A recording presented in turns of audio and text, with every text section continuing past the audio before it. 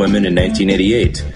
To attend a free orientation on how you can achieve your dream of starting your own business, or for more information, please contact Sophia Campos at 415-641-3465. That's 415-641-3465. This public service announcement is brought to you by your friends at Mutiny Radio.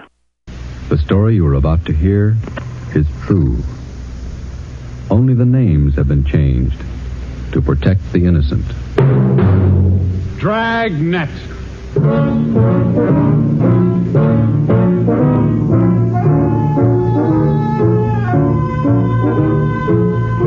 Dragnet, the documented drama of an actual crime, investigated and solved by the men who unrelentingly stand watch on the security of your home, your family, and your life. For the next 30 minutes, in cooperation with the Los Angeles Police Department, you will travel step by step on the side of the law through an actual case from official police files, from beginning to end, from crime to punishment. This is the story of your police force in action. Dragnet.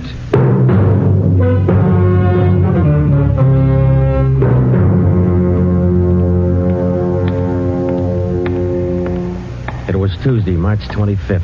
It was cold in Los Angeles. We were working the night watch out of homicide. Detectives in Los Angeles work in pairs. My partner's Ben Romero. He's a sergeant, so am I. My name's Friday. The boss is Ed Backstrand, chief of detectives. I was on the way back from the record bureau, and it was 13 minutes past 11 when I got to room 42. Homicide.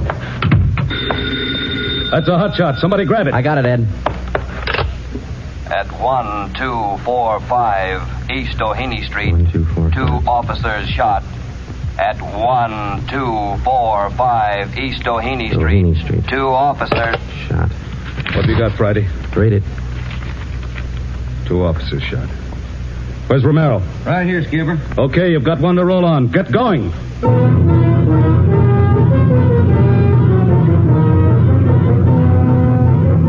Both Ben and I knew where we were heading. We'd recognized the address. It was the Trapdoor Cafe, a joint in the south end of town that did business with a pretty rough crowd. 13 minutes later, we pulled up in front. 2 patrolmen had the crowd pretty well pushed back. There was a cruiser car in front of the cafe. The car door was open, and an officer was sprawled across the seat. He was conscious but weak, and one of his pant legs was pretty red. Hello, Sarge. Hi, how you doing? I've done better. Yeah, well, what happened? Williams and I were cruising. We've been keeping an eye on this cafe lately. Tonight we decided to take a look. And just as we went in, 2 guys left in a hurry. The back door. We followed them out into the alley. It was dark out there, and I called to them. I said, hey, fellas, just a minute, I want to talk to you. They stopped? I'll see. One of them whirled. He had a gun in his left hand. He shot both of us. Left hand, huh? Williams went down and out. I went down, but I took a shot at them. No effect. And I started crawling out here to the car so I could call in. You started crawling? Yeah. Wait a minute, Emerson. Weren't there any people around by that time? Quite a few ran out after the shots. You mean nobody would help you to the car? That's right. Did you get a good look at either of the gunmen? Well, one of them was tall. I think he was a redhead. There was something funny about his nose. That's all I saw. It's too dark out there. Williams was closer. I think he got a good look. Joe, the other officer, Williams. He's in pretty bad shape. Is he breathing? He's still alive, Emerson. I don't know how much time he's got. Ambulance? On the way. Okay, let's round up all the men who are in the cafe. We're taking them in.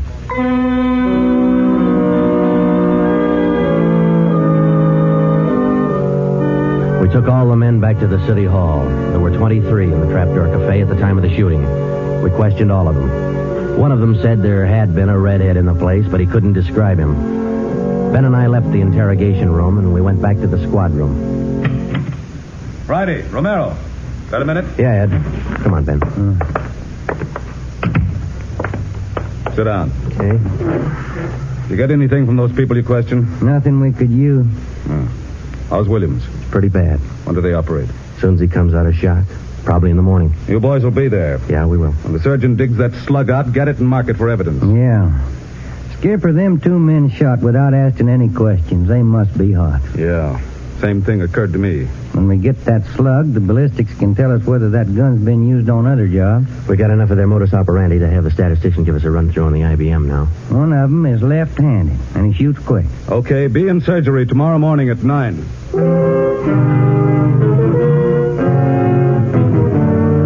Neither Ben or I said much on the way home, but we were both thinking the same thing. I knew the chief was thinking it, too. Here were two men who'd shot a couple of police officers without asking any questions. Now, I suppose you've heard a lot of stories about what the force thinks of cop killers. Sure, we don't like to lose our friends and partners any better than anybody else would. Why not figure it this way? If these two guys would gun a couple of armed police officers, do you think they'd hesitate to shoot you, the unarmed citizen?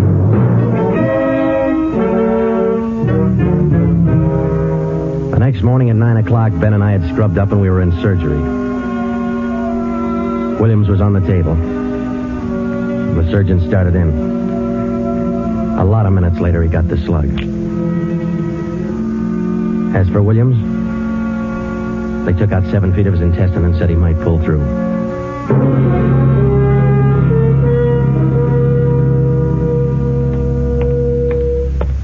Joe, here's the report from ballistics. The slug they took out of Williams come from a .44 Smith & Wesson.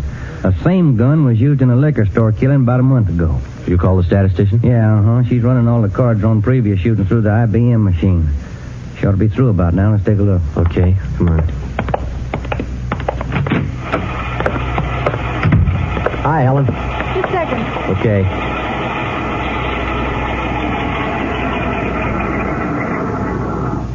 Well, that's it for it. These cards will give you all the shootings pulled by 2 men on foot who shot quick, one of them left-handed. Right. They're all yours. Sure can tell a lot from just a bunch of little holes in these cards, can't you? I can't, but this IBM machine can. It never ceases to amaze me. Okay, shall we check the cards, huh? Yeah, sure.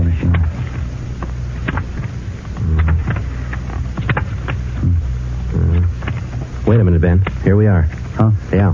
Here's that liquor store killing ballistics tied the Smith & Wesson in on. Same gun that Emerson Williams was shot with? Well, it checks out. The liquor store was in the same neighborhood as the Trapdoor Cafe. Same gun, huh? Got to be. How long ago? A month ago, yeah. Ben, take the DR number off this card and let's pull the crime report on that job.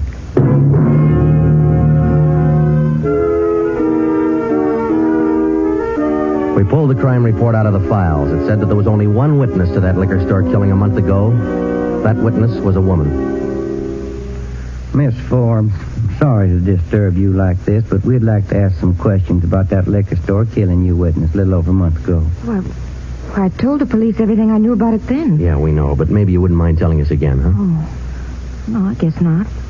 I've been trying to forget it, to tell the truth. It was pretty terrible, and I really didn't see so very much because I was awful scared. I understand. But try to describe again just what happened, will you? Well, it was about 10 o'clock at night. I was walking down the street toward home when I realized I was all out of cigarettes. Well, I was right in front of the liquor store then, so I went in. The clerk was behind the counter, and there were 2 men standing there arguing. What's the idea of changing your mind? I thought we was going to get bourbon. No, let's get the wine. I want bourbon. Costs too much. Wine's good enough. The rest of them want bourbon, too. We better talk to them. Well, okay. We'll be back when we make up our mind, mister. 2 men walked out of the store, and the clerk smiled at me and shrugged his shoulders. I bought a pack of cigarettes and turned to leave. But just then the 2 men came back in again, and each of them had a gun in his hands. There's a stick-up, mister. The clerk just sort of crumpled to the floor. I couldn't believe my eyes, but that's just how it happened. The men said this is a stick-up, and then they shot him right away. Get over against the wall, lady, or you'll get the same. One of them punched the no sale on the cash register. I was shaking so I almost caved in. He scooped the money out of the drawer and stuffed it into his pocket. And then the other one went over to where the liquor clerk was lying face down. He knelt down beside the clerk and he put his gun against the clerk's spine. Then they both ran out of the store. It was terrible. That clerk, he was lying there helpless and wounded, and they deliberately... Yeah, Miss Forbes, I understand. Oh, Miss Forbes, you said that both of the men had guns? Yes. One of the guns was black, and the other was sort of fancy looking. What do you mean, Miss Forbes? Well, it was real shiny. Nickel-plated? I wouldn't know about that, but it was shiny. There were 2 guns, huh? Yes. Well, now about the men themselves. Well, I was so scared their faces just didn't register with me. The one who shot the clerk in the back was sort of stocky. That's about the best I can do. Well, you mentioned in the report that one of the men was left-handed. Yes, I do remember that. Look, Miss Forbes, this is very important to us. One of the men was a redhead? Redhead? Why, no, I didn't see any redhead.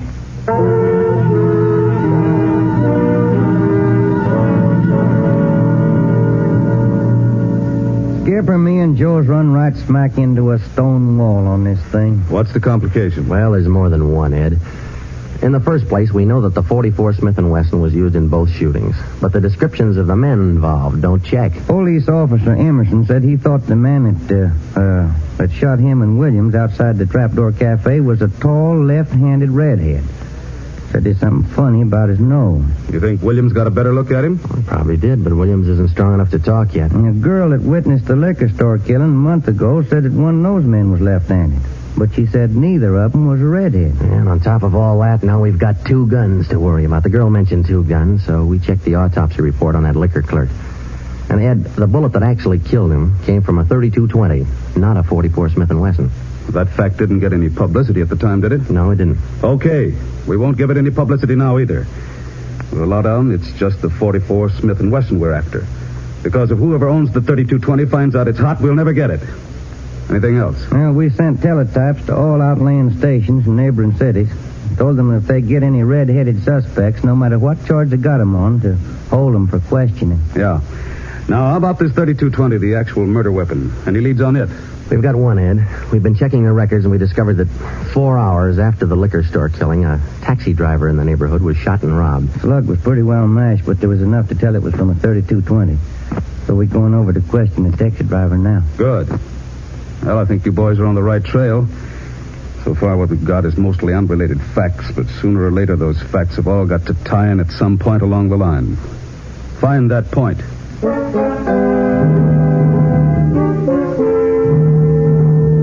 Find the point. Find the tie-in. Well, Ben and I went over to see the taxi driver, a guy who was living on borrowed time. Yeah, it was about 2 o'clock in the morning when it happened.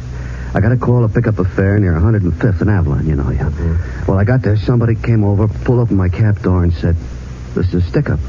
Then blew it. He let me have it. Just like that, huh? Yeah, just like that. Same deal as others, Joe. Itchy trigger finger. Yeah. Did you get any kind of a look at the fella? Look, no, it's too dark.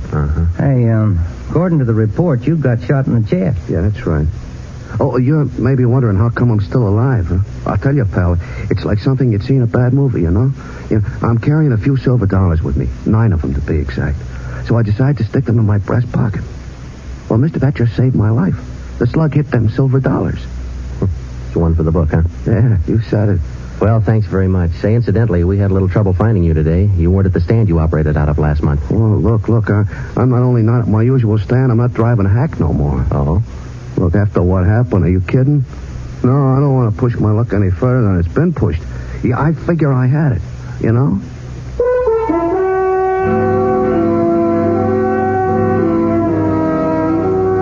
And about that time, Ben and I were beginning to figure we'd had it. We were getting nowhere fast. We had a few informants nosing around, but so far they hadn't come up with any leads. Well, Ben and I followed up all the teletypes that poured in. We just got back from Santa Ana, where we'd been questioning a red-headed suspect, and we'd flopped in the squad room when Chief Backstrand's door opened. Friday, Romero. Got a minute? Yeah, Skip. Any luck with the Santa Ana redheads? No, none at all. I guess you haven't heard the latest. We just now got back in town, Skipper. Early this morning, another cab driver got shot. What? Yeah. Man came up to his taxi, opened the door, said, "This is a stick-up," and shot him. Bullet went through one leg and into the other, but the driver managed to start his cab and drove over to a cafe. He called in from there. Boys recovered the slug? Yeah. It came from the same .44 Smith & Wesson that was used in the other 2 jobs. The cab driver get a look at the gunman? Yeah, briefly. Was it the redhead? No. Oh, the stocky guy. He wasn't redheaded and he wasn't stocky. That's all the driver knows. Well, that's great. Skipper, this is beginning to sound like a gun of the month club. You reckon somebody's renting them guns out? Well, they're passing the guns around all right, but I think they're working together. The way they operate indicates that. Yeah, the trigger-happy routine. Killing is apparently more than a business to them. It's pleasure, too. That's why we've got to get to them fast. Come over here. All right. Come on, Ben. Here. Take a look at this map. Uh-huh. Here's the Trapdoor Cafe, and over here's the liquor store. And down here is where the first cab driver got shot. Right here's where the second one got it. All of the shootings have taken place within an area of 10 square blocks. Okay. Tonight we're going to throw a blockade around that whole area. Good. It'll go into effect at 10 p.m. At 9:45 p.m., cars and officers started drifting into the area by twos and threes. And at 10, when Backstrand, Ben, and I arrived, the whole area was sewed up tighter than a tick. Is now code 3. Pacific Ambulance Davis? 1 has called out. All set? All set. We got a primary line and a secondary line. If anyone tries to make a break, we'll pick them up in the secondary. Okay. Friday and Romero here will cruise around the area with me. Go to work, men. Every car in the area was shaken down. The same process was also followed on all persons on foot. The blockade went on all night. By the end of that time, we'd brought in 217 suspects. 26 of them were redheads. What's your name? Henry Wagner. Where do you work? Lumber yard. Which one? First star. What time did you get through work last night? About 6, I guess. What'd you do then? Had some dinner. Where? Harry's grill. Then what? Shot a little pool. Look, I tell you, I ain't done nothing. Now, let's go back to the day before yesterday. Did you work at? And that's the way it went all day long. We shot question after question at them, working them gradually back to the days on which the shootings had taken place. When it was all over, we got 6 men wanted in other cities on various charges. We got quite an assortment of guns and knives. But as far as the shootings were concerned, we got nothing. Well, I guess that's the last of them. Oh, I was running out of questions there at the end. You two boys better go on home and get some sleep. Well, I was kind of figuring on checking back over the reports to see if we might have overlooked something. I said go on home. You two boys have been at it for 32 hours straight. Look at you. You're both so groggy you can hardly stand up. You need sleep. It's 4 p.m. now. Don't come back until 10 p.m.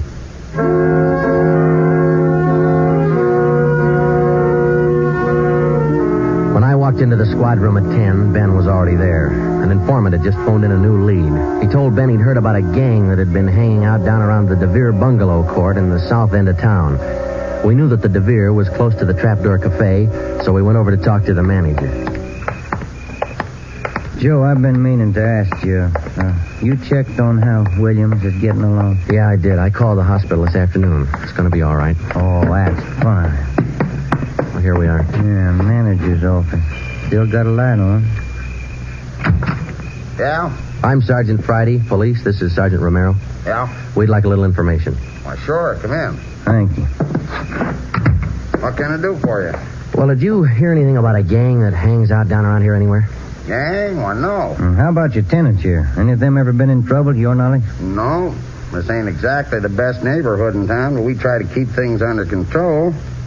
Once in a while, one of them will get out of line, but when that happens, we heave them out of here. You heaved anybody out lately? Yeah, I did. A fellow and his wife a few weeks ago. They had a fight in one of the bungalows.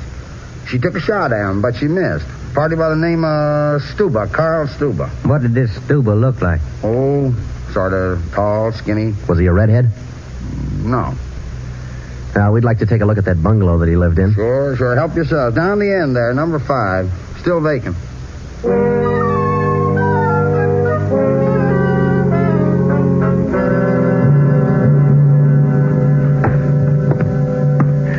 Well, I guess that does it. Stuba didn't leave a thing behind. Matter of fact, we don't have anything to prove that this Stuba's tied in at all. We're only working on a hunch. Hey, Joe, look. Where? Up on the wall there, just by the window.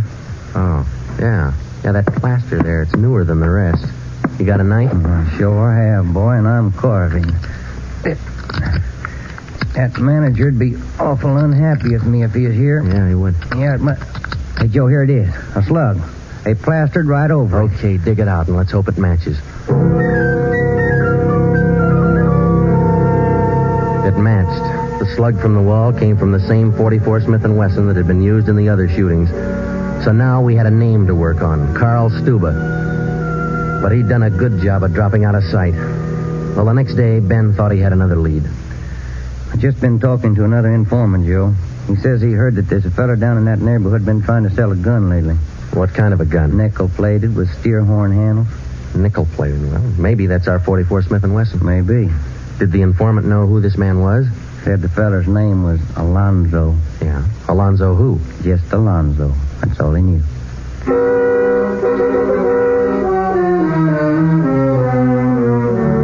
So now we had two names, Stuba and Alonzo, but no men to go with them. So we went back to making the rounds of the substations, interviewing red-headed suspects. We took a few of them to Williams, who was home from the hospital by now, but he couldn't identify any of them as the man who shot him. Still, we kept checking. Finally, we got around to the 77th Street station. We questioned the suspects they were holding there, and we just started to leave when one of the officers called us. Hey, Sarge, we're holding somebody else you might want to look at. Redhead? No. What's the charge? Suspicion of burglary. Small job. Oh, I don't know. What do you think, Ben? What's special about him? He lives in the same neighborhood where those shootings took place. All right. Where you got him? Down here. He admit anything? No. He's pretty surly. Here we are. Thanks. Yeah. Hi. What do you want? I'm Sergeant Friday. This is Sergeant Romero. We'd like to ask you a few questions. Look, I already told the other cops all I know. I didn't steal no radio from that jerk. What's your name? We've been through all that once. Come on, what's your name? Jackson. Alonzo Jackson. Alonzo. I looked at Ben, and Ben looked at me. This could be the Alonzo who'd been trying to peddle that Smith & Wesson. Ben and I both knew here was one suspect we'd have to be real careful with. Alonzo, according to the records, this burglary you're suspected of took place on the night of the 27th. Look, how many times do I have to tell you guys they didn't have anything to do with it? You got an alibi for that night? Sure, I got an alibi. I was out with a couple of friends, I can tell you. What's your friends' names, Alonzo? One of them's Crandall, the other Stuba. Stuba, the guy who used to live in the bungalow court. Well, we told Alonzo he'd have to produce his two friends to give him an alibi for the burglary charge, and he bit. He went with us, and he pointed out where Stuba was living now. No wonder we hadn't been able to find him. It was a little shack at the back of a lot behind two houses. We thought it was a chicken coop at first. We took Alonzo back to the station, then we picked up Stuba. He was surprised to see us and not very happy. We took him in. Next, Alonzo gave us Crandall's address.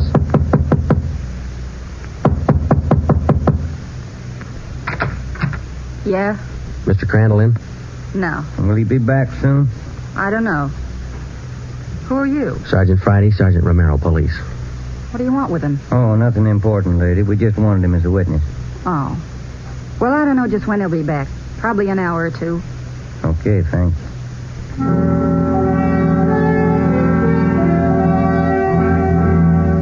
We went down the street away, and we staked out in the car. We sat there for about 5 hours, and then Ben nudged me in the ribs. Hey, Joe. Huh? Joe, take a look. Coming along the sidewalk. Yeah. And he's got red hair. Come on. Crandall. Huh? Your name Crandall? Who are you? Friday Romero, police. Police? What do you want with me? I haven't done nothing. Well, then you got nothing in the world to worry about. Come on.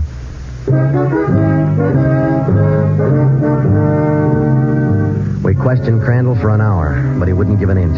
Denied everything. Then we put him in a car, and we drove over to Officer Williams' house. I left Ben in the living room with Crandall, while I went in Williams' bedroom. Hello, Sarge. Hi, Williams. How you doing? Yeah, a little better, I think. That's fine. Look, we've got another redhead outside. Bring him in. Okay. All right, Crandall, come on in here. Who's in there? Why'd you bring me over here? Come on in here.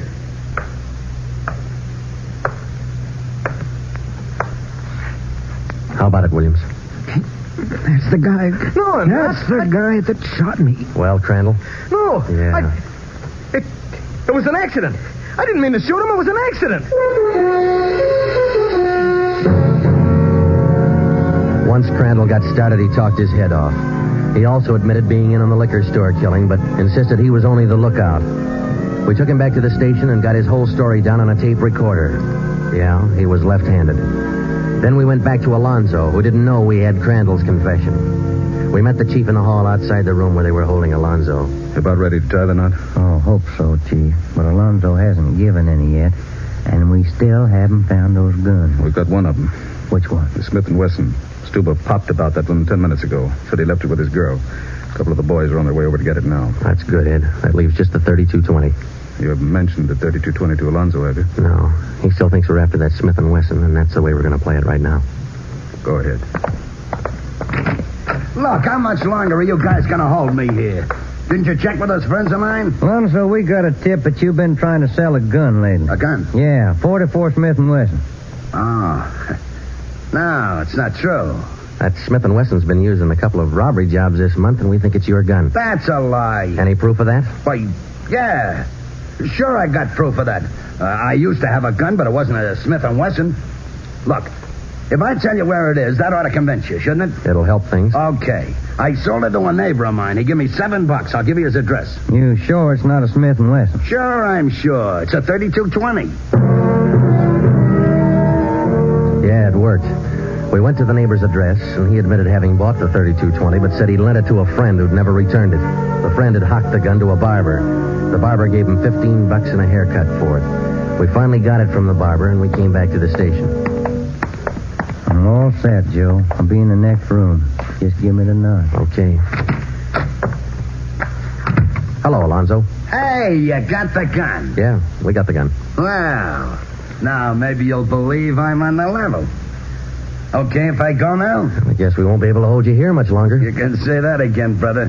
You could have saved a lot of time if you'd have listened to what I've been trying to tell you all along. I guess you're right, Alonzo. Sure, I'm right. You know, you guys would be a lot better off. You believe guys like me the first time we tell you something. But on the liquor Instead of store job, running- I was only a lookout. I was outside. It was the other two who pulled that one. Stuba and Alonzo. Alonzo killed the clerk. Hold it, Alonzo. Dirty, you screaming. All right, Alonzo, that's enough. Now, come on, how about it? Now, what's the use? All right. That's like he said. Okay, Ben, bring the recorder in here. Alonzo's ready to make a record now.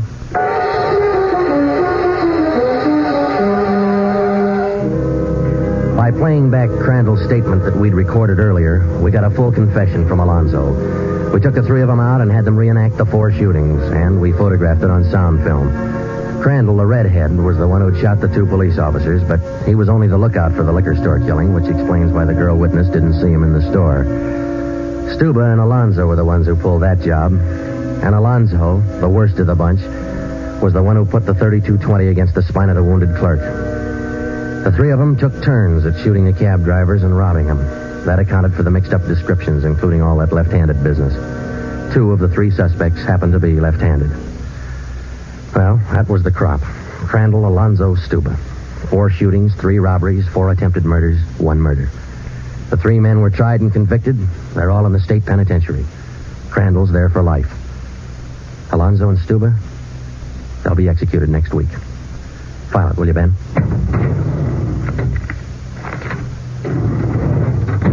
Case closed. Dragnet.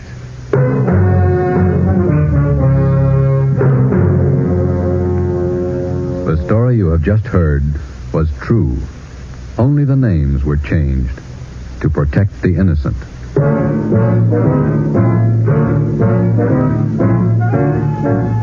You have just heard the second in a new series of authentic cases from official files. Technical advice for Dragnet comes from the office of C.B. Horrell, Chief of Police, Los Angeles Police Department. Tonight's program is dedicated to Radio Officer Delmer E. Cook of the Los Angeles Police Department, who, on the afternoon of December 6, 1948, gave his life so that yours might be more secure. Dragnet came to you from Los Angeles. This is NBC, the national broadcasting company.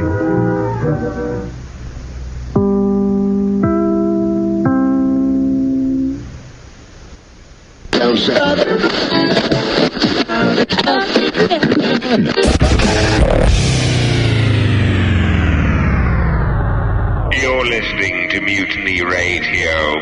Same great station, new great name. Wow, cool. What's cool? The new name. What? Wow, the radio's talking to me, man. Weird. What was weird? This, man. I'm talking to a podcast. This is impossible. Not really. This is Mutiny Radio. If you're listening, we're listening too. Oh, wow. Mutiny Radio. The evolution has begun.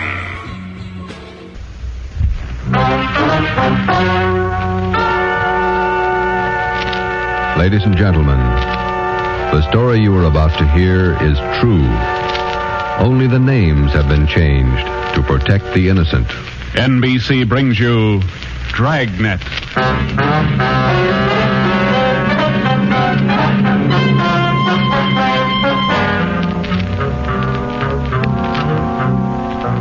You're a detective sergeant. You're assigned to robbery detail. There's a potential killer on the loose in your city. 18 women have been beaten and robbed by this man. The newspapers call him the Werewolf. Your job is to get him. Dragnet, the documented drama of an actual crime, investigated and solved by the men who unrelentingly stand watch on the security of your home, your family, and your life. For the next 30 minutes, in cooperation with the Los Angeles Police Department, you will travel step by step on the side of the law through an actual case from official police files from beginning to end, from crime to punishment. Dragnet is the story of your police force in action.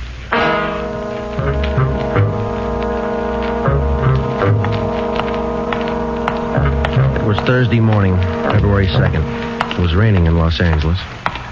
We were working the early morning watch out of robbery detail.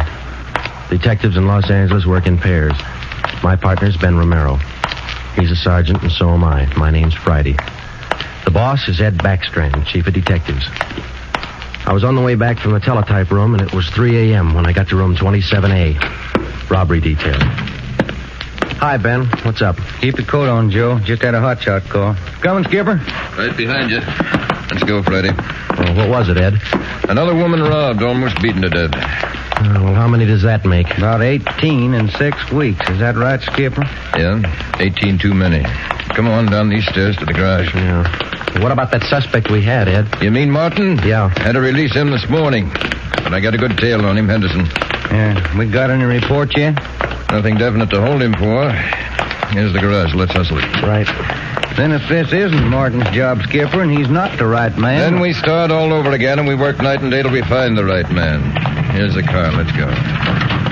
Ben, you drive. Yeah, all right. How do the victims describe this guy, Ed? Pretty sketchy.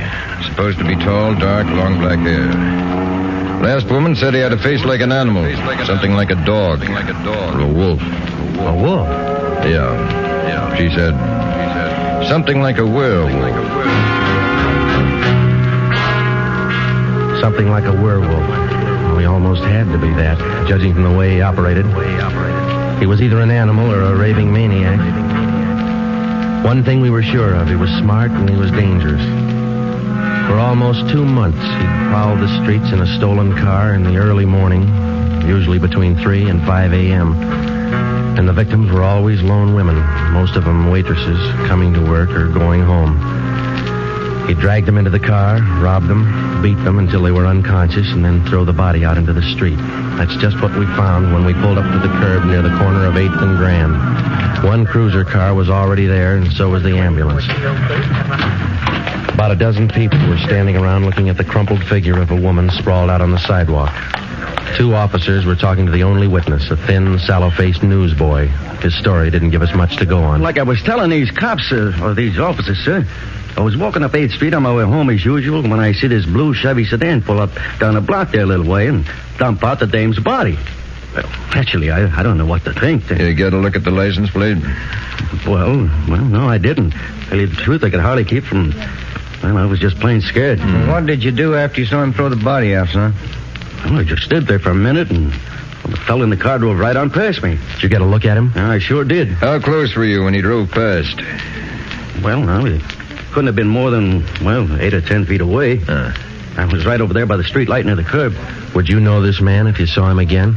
I don't know about his height or his build or his weight, but, mister, his face I'll never forget. Why do you say that?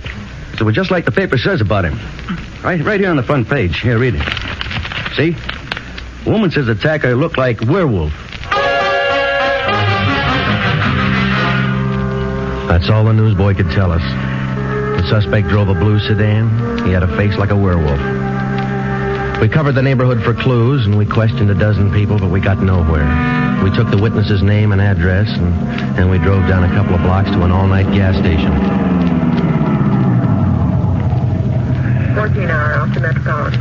I'm going in here and call the office and see if Henderson's called in on Martin. We might still have a suspect. Right, Skipper. 13-hour off the Metropolitan. Looks as mad as a wet hornet, doesn't it, Joe? Yeah. Did you get a good look at that woman's face when they moved her in the ambulance? Yeah. Sure does like to mess him up. Oh, I don't know how we're going to get him, Ben, but we better do it fast. Next time, it'll probably be murder. Oh, here comes the skipper, Joe. Uh-oh. Doesn't look good. What is it, Ed? Just talked to Henderson. He tailed Martin to a bar in Long Beach. He hasn't been out of his sight for 2 minutes since yesterday. Martin's clear. And we're right back where we started. Yeah, with one more half-dead woman in the hospital. Well, how about that stolen car, Skipper? Wait a minute. Victim of Get that radio up. Attack. Okay. Code 3. Ambulance dispatched. Code? Attention, all units. On Grand Avenue between Venice and Washington. A woman, victim of robbery and attack. Code 3. Ambulance to task. Code 3, red light and siren. Come on, Friday, let's roll.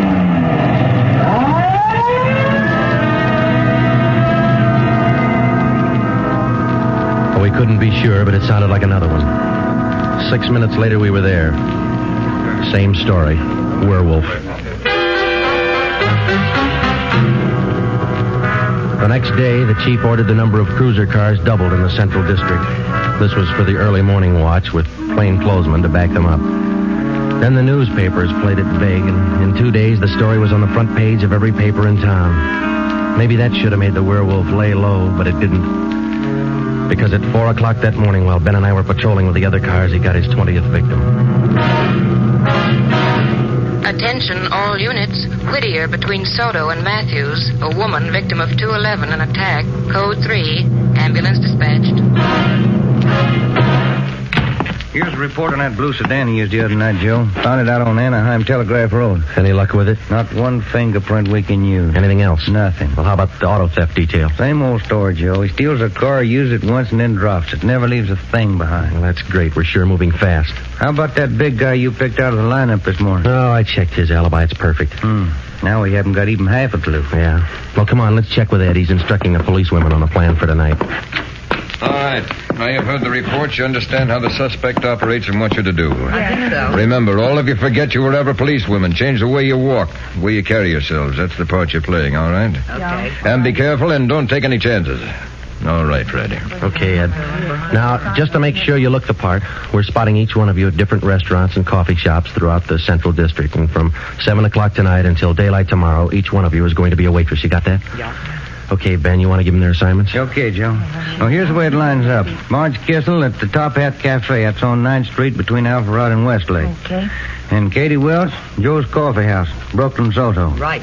Pat Fielding at the All-Night Steakhouse on Figueroa Street between Florence. No, the trick of using decoys to lure criminals into a trap wasn't exactly new, but, well, it was just one of the old tricks that we figured might land the werewolf behind bars. At 7 that night, Ben and I made the rounds and found each of the policewomen on her job as a waitress. Well, the overall plan was simple.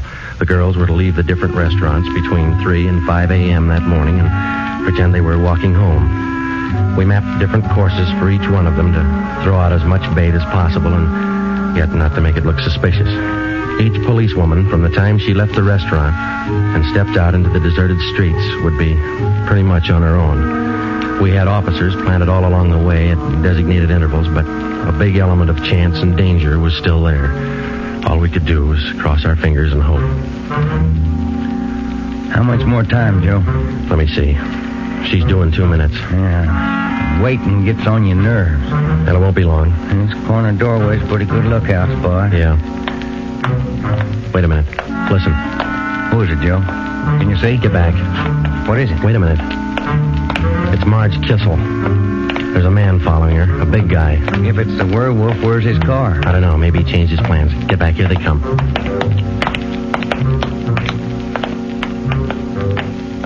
You get a look at him, Joe? Oh, pretty good. Not too suspicious. Might be coincidence. Well, I got a pretty good lead. Come on, let's go. Stay back in the shadows. Hey, Joe. Joe, where'd the guy go to? I lost him. The little coffee shop up in the next corner, see? Take a look. Oh, yeah. He's opening the door. He's turning on the lights. Yeah. Looks like a false alarm, Joe. Well, let's check him anyway.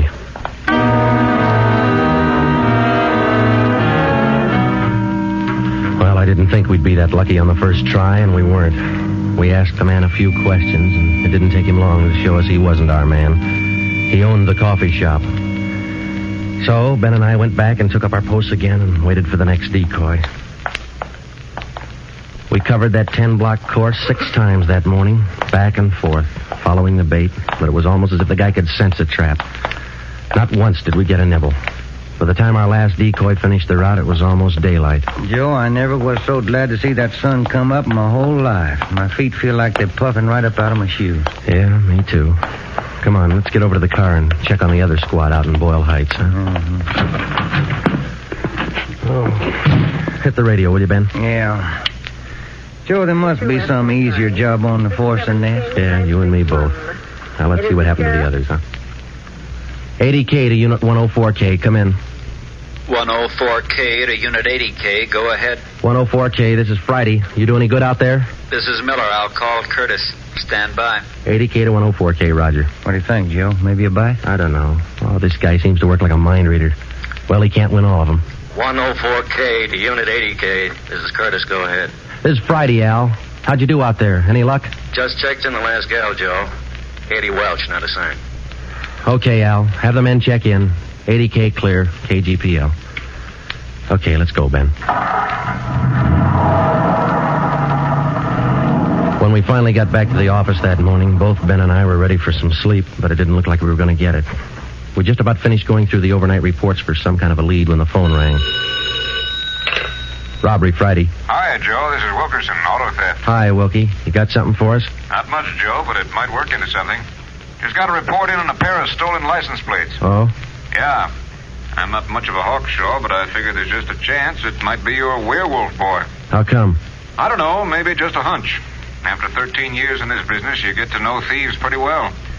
Sometimes you got to even think like them. Okay, Wilkie, thanks. We'll check by in a couple of minutes. Right, Joe. What do you have to say? Pair of license plates stolen last night. Wilkie's got a hunch it could have been our man. Well, might be an angle, Joe. If that werewolf guy'd hang on to one car long enough, we'd have a chance at him. Well, he's too smart for that. I don't know, Joe. Sooner or later, he's going to make a mistake. Yeah. Come on, let's check with Wilkie. Well, we checked with Wilkerson. We got the best piece of news we'd had in days. On the average, 95% of stolen cars are recovered or located within 24 hours. In the remaining 5%, Wilkerson, by a simple process of elimination, narrowed down the number of cars the suspect might be driving. Wilkie figured 6 cars. There they are. Now, I'll bet you if you picked up your man tonight, he'd be in one of these cars. Let me see, huh? 2-door black sedan, yellow convertible, another sedan, green, blue coupe, black coupe, and a gray convertible. Well, that's good work, Wilkie. At least we got something to look for now. Yeah, you're right, Joe. Wilkie, you got the numbers of those stolen plates you're talking about? Yeah, right here, Ben. They're already on the hot sheet. Good. Keep us posted, huh? As usual, Ben. See you later, Wilkie. That's a good break, Ben. Something to keep us busy tonight. Tonight? What do you mean? We're setting another trap. Same thing as last night. Same police women, same everything. Yeah, only this time let's hope he steps into it. You know, Joe, this werewolf character's getting me mad.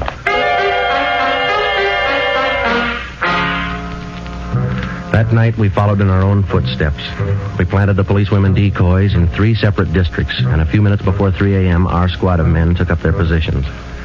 The same policewomen went to their waitress jobs in the same restaurants, and Ben and I and the rest of the men stood in darkened doorways or empty filling stations or whatever cover we could find.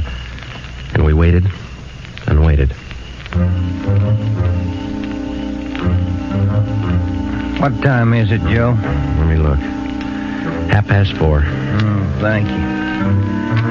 Any sign, Joe? No, nothing yet. Come on, stay in the shadows. That's the way it went all through the early morning. The same plan over and over again until daylight. Ben and I'd check in at the station, go over the late stolen car reports with Wilkie, catch a few hours sleep at home, and then come back and do it all over again. The next night, and the next morning, and the night after that, and the morning after that. 5 days later, Ben and I were ready to call it quits. I'll admit it, Joe. I can't figure it. The guy's either psychic or else he can smell a cop a mile away. Yeah, well, at least we got that stolen car angle left. Did you check with Wilkie yet this morning? I'll give him a call now. All right.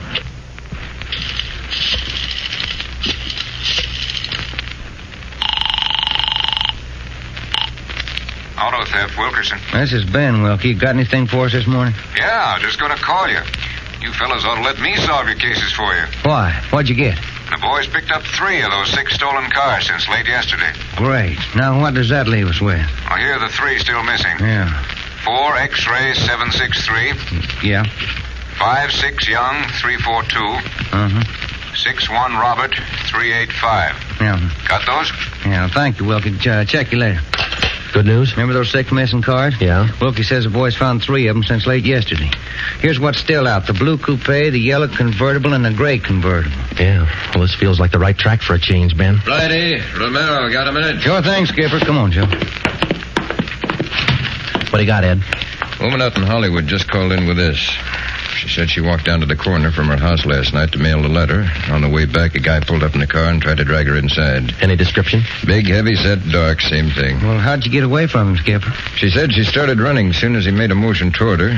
When he saw her run up the steps of her house, he jumped back in the car and took off. Well, how come she didn't call in before this? She hasn't got a phone. She's afraid to leave the house again until this morning. Sounds good, Chief. You got her address there? Here you are. Mrs. Tom Burdick, 1237 Wilcox, apartment 10. Come on, Ben. This might be what we're looking for.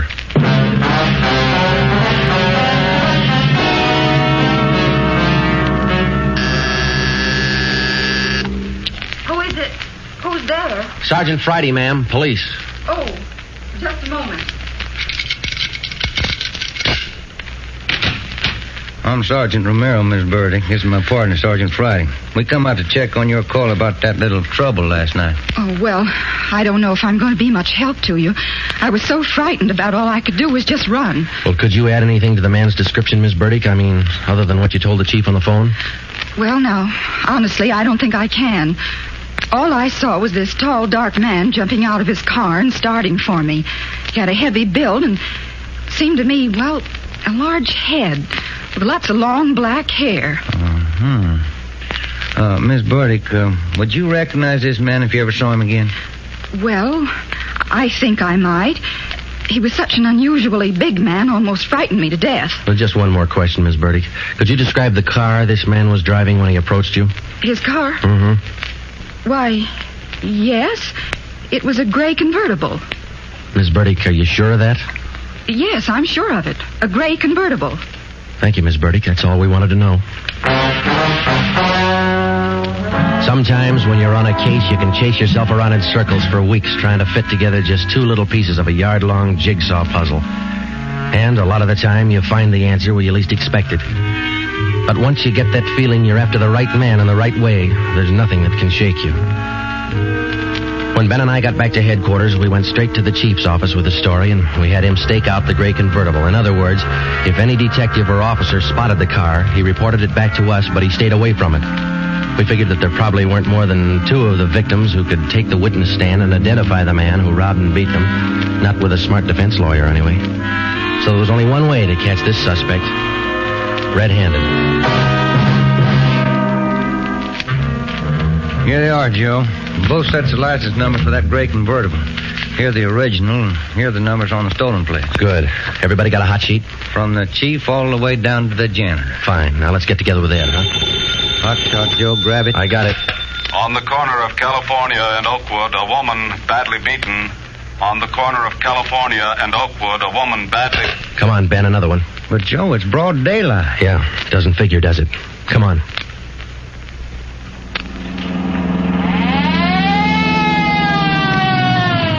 That vacant lot over there, Joe. 2 plainclothesmen and uniformed officers were keeping the crowd back. An ambulance was drawn up by the curb, but it was empty. When we got down to the rear of the lot, we found out why. They were waiting for the coroner. The woman was young, not much more than 30. Her body was half sprawled across the muddy ground, and her face was turned upward. It had been badly beaten. They figured it happened last night, Sergeant. Have the fingerprint men been notified? Yeah. How about the crime lab? Just called them. That's good. Now let's keep everybody out of the area till they get here. All right, Sergeant. Who found the body? One of the kids in the neighborhood. The woman was dead when he found her. Did she live around here? About a half mile away. I hear she's got 3 kids. Or she had 3 kids. You seen enough, Ben? Yeah. Let's get on back to headquarters.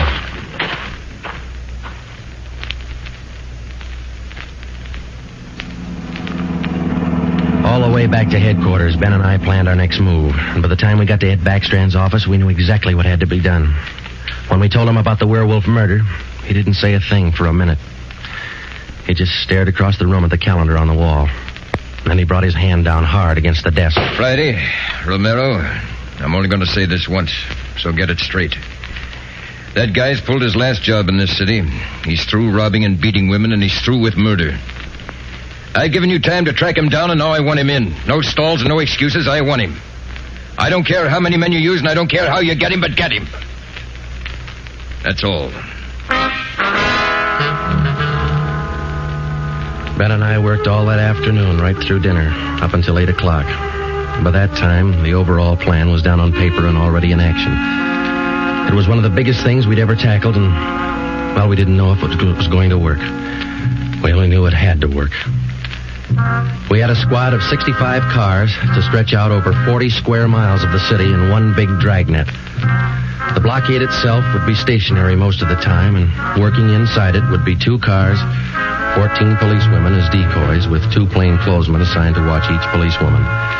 If and when the werewolf was sighted in the gray convertible, we'd automatically take over the police radio for the whole city, and Backstrand would direct the chase from headquarters. A little after 8, we had coffee and hamburgers, and we went to Ben's for a few hours. Ben tucked his kid in bed as usual, and then he laid down for a nap. I talked to his wife until I dozed off in the chair. At 11:30, she woke us up. I combed my hair, put on my coat. Cops' wives are like everybody else's. They worry. When we met Ed at headquarters, we did some last-minute checking on details with Backstrand for about a half an hour, and then we were all ready to go. By 5 minutes past 2, half the dragnet crew pulled out of the police garage and scattered over the city to their places. By 2:35, the other half pulled out, and a few minutes later, Ben and I followed. At 3 minutes to 3 that morning, Backstrand took over communications and checked every car in the operation. It was a good start. Every man in his right place by the right time. The trap was set. All we needed now was to find our suspect, the werewolf, inside. Control 4 to Unit 80K. Control 4 to Unit 80K. 80K to Control 4. Go ahead. This is Backstrand, standing by. 80K, roger. Clear. KGPL. Okay, Ben. Now let's go find him. I got a hunch, Joe. Let's try the Wilshire district first. Sounds all right to me. Let's go.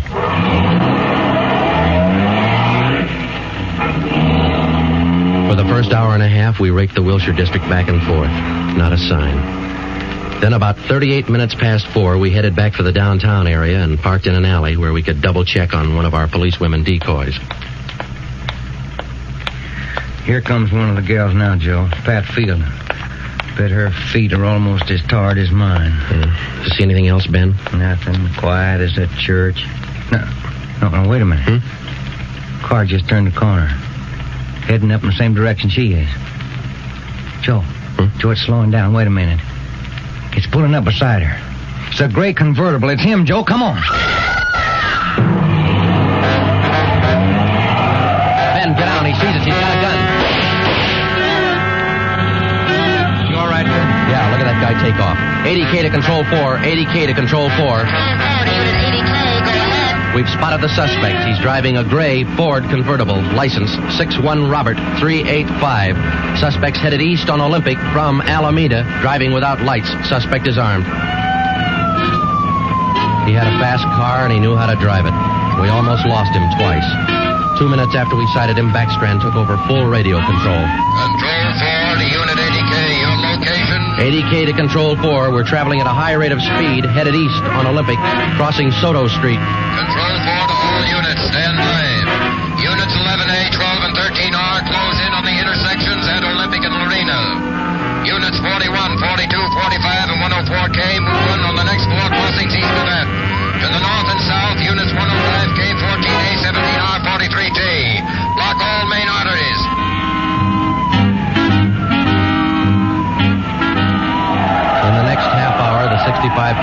dragnet had pulled in like a noose around a 5-mile area. Ben and I hoped it was just a matter of time. Unit 80K to Control 4. Control 4 to 80K, go ahead. He's headed north on Fresno Street, crossing Whittier Boulevard. Attention all units. 80K now pursuing suspect north on Fresno from Whittier Boulevard. Units 15, 105K, 11R, 18A block off the intersection on Fresno and 4. Hey, Ben, up there ahead. What's he trying to do now? Look, he's turning around. Yeah, and he's coming right for us. Watch it, Joe. Look out! Pretty close. 80K to Control 4. Both 80K, go ahead. Exchanging shots with suspect. Watch it, Ben. Here he comes again. Sure likes to use that gun, doesn't he? Sure does. Hey, Joe, look. Look, he's turning east. He's running for Hollenbeck Park. Yeah, 80K to Control 4. Control 4, go ahead. Suspect just drove up over curb and into Hollenbeck Park. Control 4 to all units. Control 4 to all units. Converge on Hollenbeck Park. Suspect is in the park. He's armed. Use caution. Code 3.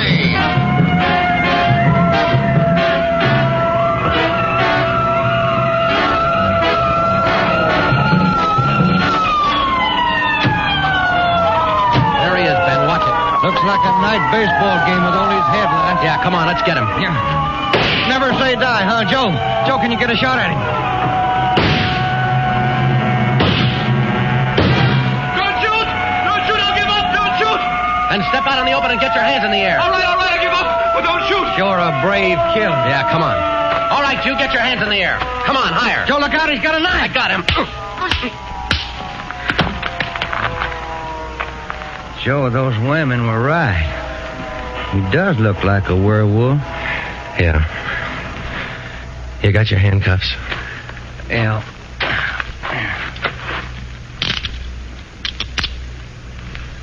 Okay. Got a cigarette? I've been out for an hour. Little place across the street. Maybe we can get some there. Okay. There's the crew from the 41R. Hey, fellas, take him into robbery, will you? Okay, Friday. I think there's a vending machine in there.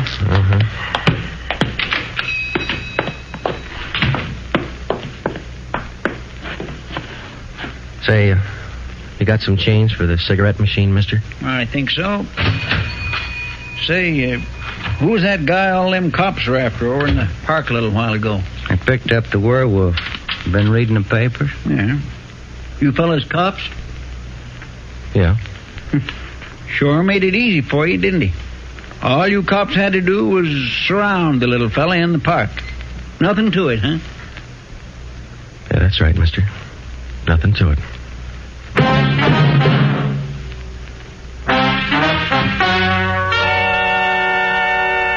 The story you have just heard was true. Only the names were changed to protect the innocent. Walter Barton, known as the Werewolf, was tried and convicted and is now serving a full life sentence at the state penitentiary.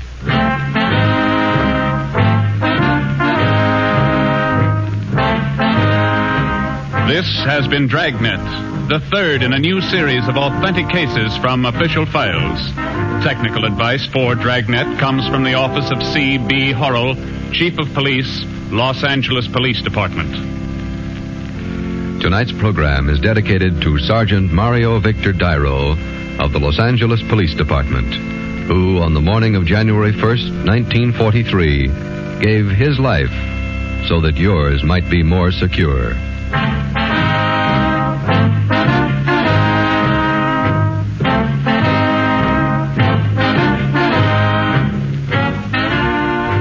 Dragnet came to you from Los Angeles.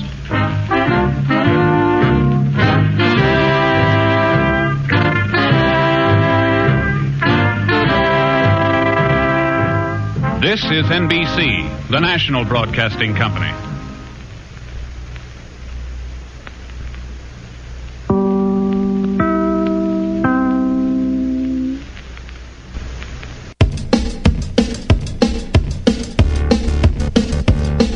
Rocket Dog Rescue is a Bay Area organization that works to save dogs from death at overcrowded shelters and put them into happy homes. If you're looking to adopt or have some extra cash you feel like donating, go to rocketdogrescue.org. That's ROCKEDOGRESCUE.org. KETDOGRESCUE.org. This public service announcement is brought to you by your friends at Mutiny Radio. Furry Friends Rescue is an all-volunteer, non-profit companion animal rescue organization for San Francisco Bay Area. FFR rescues dogs and cats of all ages, from bottle babies to seniors, and special medical needs from animal shelters, and home fosters over 120 dogs and cats year-round until they're adopted. FFR saves about 1,000 animals per year. We assist 70 animal shelters and other rescues via our website. Since November 1998, we have helped save over 12,000 dogs and cats. Please visit our website for more information at www.furryfriendsrescue.org. This public service announcement is brought to you by your friends at Mutiny Radio. All right, everybody, grab a donut and a beer. It's Bells in your Bat-Free. This is Bells in the Bat-Free, episode number 3, and they said we'd never make it this far. I'm John Bell, your genial host, and let's get things underway, shall we? In my email inbox recently, I have had an influx of email advising me to buy certain stocks, hot stock tips. You can't go wrong with this stock, etc., etc. I have no idea why I'm getting these particular emails, because I know nothing about stocks. I don't invest. I don't have the money to invest, and I wouldn't know what to invest in. And I certainly wouldn't take advice from some unknown stock dealer on the internet. And I advise you to do the same.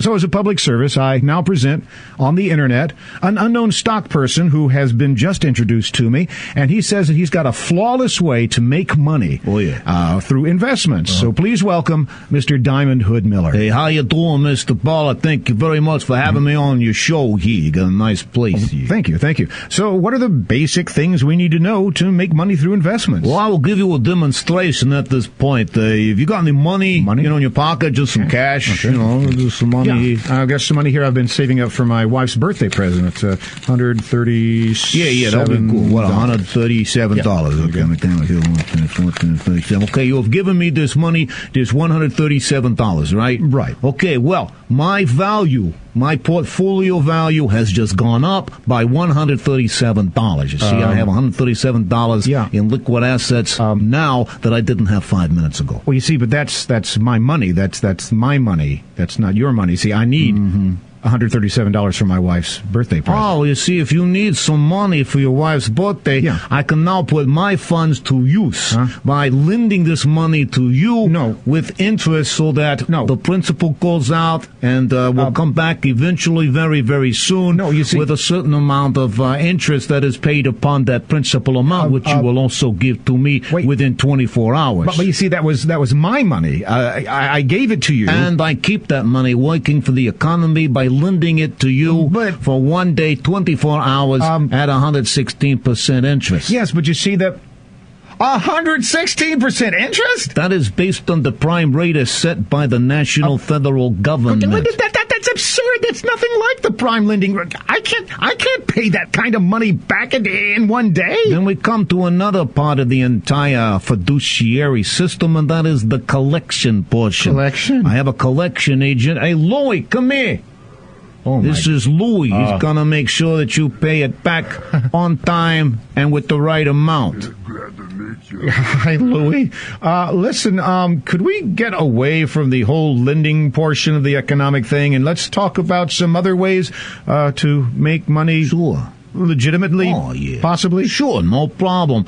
Of course, there's always the insurance business. I happen to be a licensed and bonded insurance salesman, and I can sell you the kind of insurance that you need. Well, I'm actually full up on insurance. I've got all the kinds of insurance that this is a real nice place you got here. Sure hate to see anything bad happen to it. Something bad. We'll be back after this. People just like you talk about their skin irritations. I have this skin rash. It really gets bad when it gets hot and my shorts ride up. Yes, a real bad itching, burning sensation. Right where you don't want a real bad itching, burning sensation. I was going to my afternoon tea when this terrible itch started up. It was like there were fire ants in my bloomers. It started between my toes and it worked its way up to my knees. And before I knew it, my stomach was red, my chest was red, even my neck was red. Man, that itch. That terrible, itching, burning sensation. You may think there's nothing you can do about it. That's where you're wrong. Purple Planet introduces this 3-volume audio cassette collection of people talking about their own terrible, itching, burning sensations. Once you listen to them talk, you'll realize you're not so bad off after all. 90% of my skin turned bright red, then flaked off. Felt like the Dallas cheerleaders were going all over my body with belt sanders. Feel better? Purple Planet, terrible, itching, burning complainers. Wherever fine recordings are sold. Also available in disco mix. Is it out? Is it out? Okay. Oh, wait, we're back on. Oh, hi, everybody. We had this mysterious fire break out here in the outer office. Mrs. Schmeckelheimer's taking care of it, I think. I don't know. It's kind of strange. Just suddenly it burst into flame. I don't know why. I saw our previous guest outside a few minutes before that holding a bottle with a rag in it. I don't know if that had anything to do with it, but wait just a second. What's this, Mrs. Schmeckelheimer? Mrs. Schmeckelheimer just handed me a note. Oh, apparently that was delivered from the stock tip insurance salesman gangster goon that was here earlier with a threat on it. It says, if you don't pay up, there will be a drive-by shooting. I don't care what he does. I'm not going to give in to extortion. I'm just not going to do it. Wait, what's that out the window? Coming this way!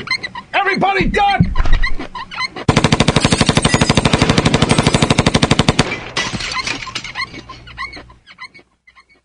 Boy, the high price of gas is hitting everybody these days. Let's take a short break and listen to the latest episode of Mr. Wizard. Well, hello, Billy. It's good to see you again. Hello, Mr. Wizard. Billy, you may wonder what we're doing out at this wooden swinging bridge over that river way down in that ravine. Well, Have you ever wondered what keeps a bridge up? Polygrip? Science is a serious business, Billy. Sorry. Bridges stay up because they have supports at key stress areas. Ooh. Take this bridge. Okay. It's designed to withstand up to 600 pounds. Wow. Walk across it, Billy. Okay. Notice how the bridge hardly moves under Billy's 100-pound frame. I made it. Now, Billy, pick up that anvil and cross back again. Notice how the bridge begins to sag a bit as Billy crosses because he and the anvil together weigh close to 300 pounds. Now, Billy, pick up that elephant and cross again. Do what? Up, Simba. What? Up. Wait a minute. Good boy. Good. Okay, now sit on Billy's back. Fine. Okay, cross the bridge, Billy. See that? With over 2,000 pounds at the stress points, the bridge is showing definite signs of... Well. The stress point gave way. That goes to show that you should always take maximum bridge limits seriously, because science is a serious business. This is Mr. Wizard saying, we'll have more fun with science tomorrow, kids. Bye-bye. And it's time for our next guest. Johnny, who have we got? Our next guest on Bells in the Bat Free is Mr. Osgood Knight. He's a man who repairs and services heating systems for homes and businesses. Hi there. Good to see you. Well, yes, it's really good to be here. I used to be a pilot. That's where I got the name of my place. I was famous for flybys. People would be on the street and I'd meow, fly by. Everybody said, hey, there goes old flyby. So that's where I got the name of my business. So if you need somebody, just call Flyby Night Heating and Air. Fly-by night. Fly-by night. Well, what tips can you give us about heating systems? Well, what we need to do is, I noticed you haven't turned on the heater here in the studio. No, we haven't had the opportunity. Big building things stay pretty warm all the time anyway, but it's getting kind of nippy. So why don't we just try turning on this heater now, and I'll kind of give you an idea of what you should look for while we turn on the heater. Okay. Here, turn her on. It's on. All right, now you see that sound there. That's generally not a good sign. That means that your motor mount has come loose. Your motor itself is off its bearings, or Or there's a technical term that says all mucked up. That's the basic term there. There's something wrong with the motor. Oh, my gosh, look what's coming out of those vents. Oh! Yeah, there's usually a bunch of roaches and mice that come running out of your vents right when you turn on the heater. That's pretty normal. They're all over the place. Oh! But I don't know about them chickens. And the dogs and the other critters. Get those things out of here. You gotta clean that out every once in a while. Get these out of here, please. Shoot. Now, that burning smell you get when you first turn on your heater in the season, that's pretty normal there. Oh, good. There's dust in there, and that dust gets real hot, and that's what makes that smell. So that's perfectly normal. Oh, my. Now, that fire shooting out of the vent there is not normal. That's, you don't usually get that. No. I'd say, 7 out of 10 cases, that's a pretty unusual thing to have fire shooting out, especially that far. Really? I'd say, 4 to 5 feet like that. Whew, hey, that's pretty good. That's like a new record there. That's quite impressive, actually. What about now sparks? It could mean some sort of electrical short. In fact, the way it's spraying those sparks all over the place. Whoa, yeah, that's good. Okay, that's an electrical problem. I need to fix that. So the best way in this kind of case, where you really need to replace everything, is to purge the system of everything that's bad, and that's simply done by tossing in this here stick of dynamite. Stick of dynamite? Might want to stand back. No, don't want to. Fire in the hole! Oh, a little smoky. That's all right. Well, we blew the windows out. That'll blow that out. That's okay, fine. Now, what you need to do is replace this antiquated, old-fashioned heater here with one of our brand-new nuclear heat pumps. I just happen to have one. Roscoe, bring that in here. Yeah, that's fine. Just put it over there in the corner. Isn't that nice? Isn't that nice? I don't hear it running, but it's getting warm in here. Yeah, that's how that thing works. Yeah. Look, I really got to go now. I'll see you later. Should it be glowing like this? Should it be glowing like this? Should it be... I feel all tingly. We'll be back after this.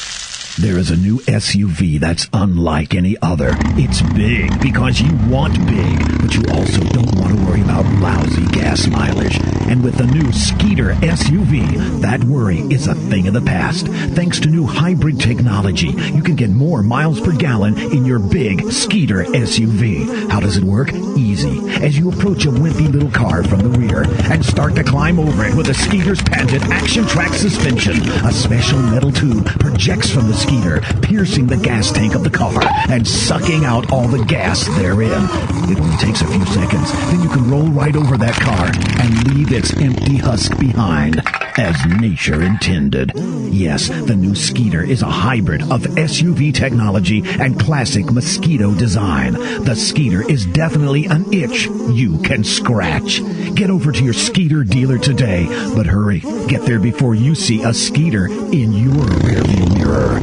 Okay, let's see if I can get some semblance of normalcy back into this podcast. Hey, Mr. Bell! Well, there goes the chance for normalcy. Hello, Arnie. Hi, how's it going? And this is Arnie Kunchpard, our resident scientist and inventor. Arnie, what's going on? Well, I was listening in earlier, Mr. Bell, and I think I know how I can take care of your dilemma. My what? Your dilemma. My dilemma? Yeah, your dilemma. Just say problem. Your problem. Say dilemma. Okay, dilemma. Anyway, I have an invention that might help. Oh, boy, what is it? It's a shrink ray. A shrink ray? Yeah, a shrink ray. See this device here? When I point it at somebody, it'll shrink them down to the size of a hamster. Oh, so when Mr. Miller comes in and tries to extort money from me, you hit him with a shrink ray? Yeah, and he shrinks down to itty-bitty size. We drop a trash can on him, and all our problems are solved. Now, you're sure this thing works? You've tested it, right? Oh, yes, it works perfectly. Okay, then all we need to do is... Wait, listen. See Mr. Bell. He's out in the lobby. He's going to be coming in here in just a few seconds. Hide over there in the corner. Yeah. And as we're talking, hit him with the shrink ray. Oh, this is so exciting. Go down, hide in the corner. Yeah, get over there. Oh, this is You're gonna have to be so quiet. Quiet. Shh. Okay, here he comes. Shh. Hello there, Mr. Bell. I thought I'd drop by again and see if you've given consideration to my previous proposition. Yeah, well, I've given it some thought, and I think it was awful big of you to come back. What's so funny? And let me tell you, you're going to get what's coming to you. That's what I want. What's coming to me? Oh, yeah. You're going to get yours any second now. Well, good. Let me have it. Yeah, you think you're a big man now, but you're going to be pretty small in just a second or two. Well, let me have it. Yeah, you're going to get what's coming to you, like, right now. Come on. Right now. Right. What the hey? What is that, a hamster running around? No. I don't like hamsters. No, don't shoot at the hamster! Don't shoot at the... Get out of here! All right, I'm leaving. But don't be surprised if something important seems to be missing. So long, sucker. I guess I was holding it backwards in all the excitement. Woo! Oh, you're picking me up. This is nice. Where are you taking me? Over the... No, don't drop me into the...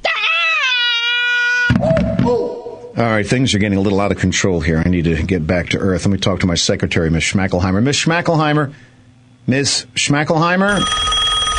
Hello? Mr. Bell, this is Miss Schmackelheimer. Well, hello. I was worried about you. Miss Sadie Schmackelheimer? Yes, I know who you are. Where are you? I don't know. I have a sack over my head. Fashion statement? Burlap. My kidnappers put it there.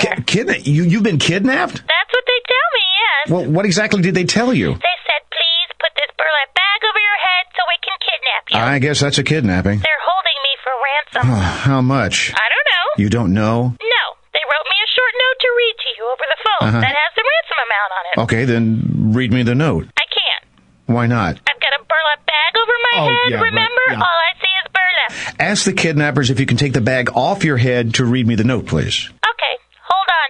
Can I take this bag off for a minute? I need to read the note like you told me to. Oh, yeah, but close your eyes so you can't see where you are. I could do that, but then I still wouldn't be able to read the note. Oh, okay. Then we'll turn out the lights. You're new at this, aren't you? Yeah, sorry. I recently got promoted from leg breaking. So, what is it you don't want me to see? Actually, I don't want you to see me.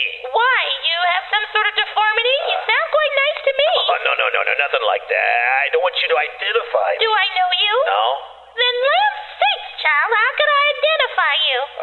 Well, I guess you got a point there, but you could describe me to the police. I have an idea. What if I take the bag off my head while closing my eyes, and you put the bag on your head? I'll open my eyes, I won't be able to see your face, and then I could read the note. Hey. Would that work? Yeah, that should work. Mr. Bell? Yes, Miss Schmackelheimer. I need to put the phone down for a minute while I take the bag off my head, and Yes. I heard the plan. Just hurry up, please. Okay, the bag's off my head. My eyes are closed. Where are you, Mr. Kidnapper? Right here, Miss Schmackelheimer. I've got your bag. Let me put it on my head here. Tell me when it's on so I can open my eyes and read the note. It's on. Read the note. Let me read it silently to myself first. Why? I don't want to read it cold. I'll sound like a fool, stumbling all over the words. Let me get a feel for the note. Then I'll read it out loud. Please? Yeah, fine. Just all right. Just read it to yourself, then read it out loud. Come on, lady. It's not that long a note.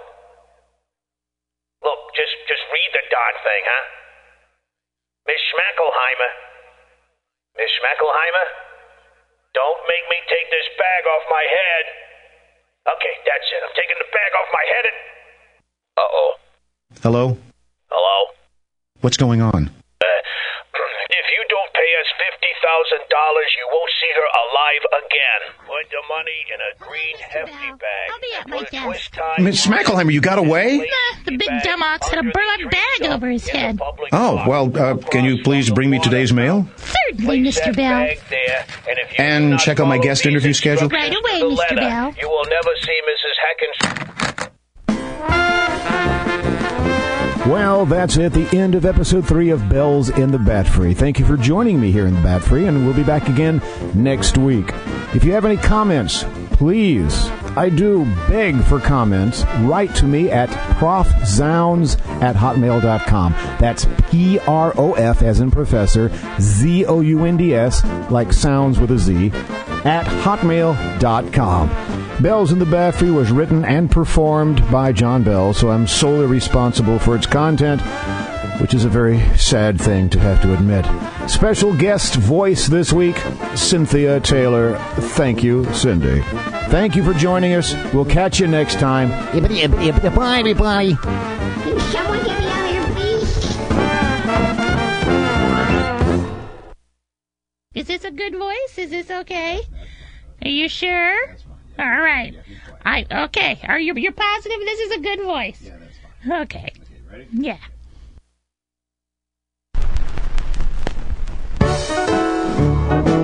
Be seated.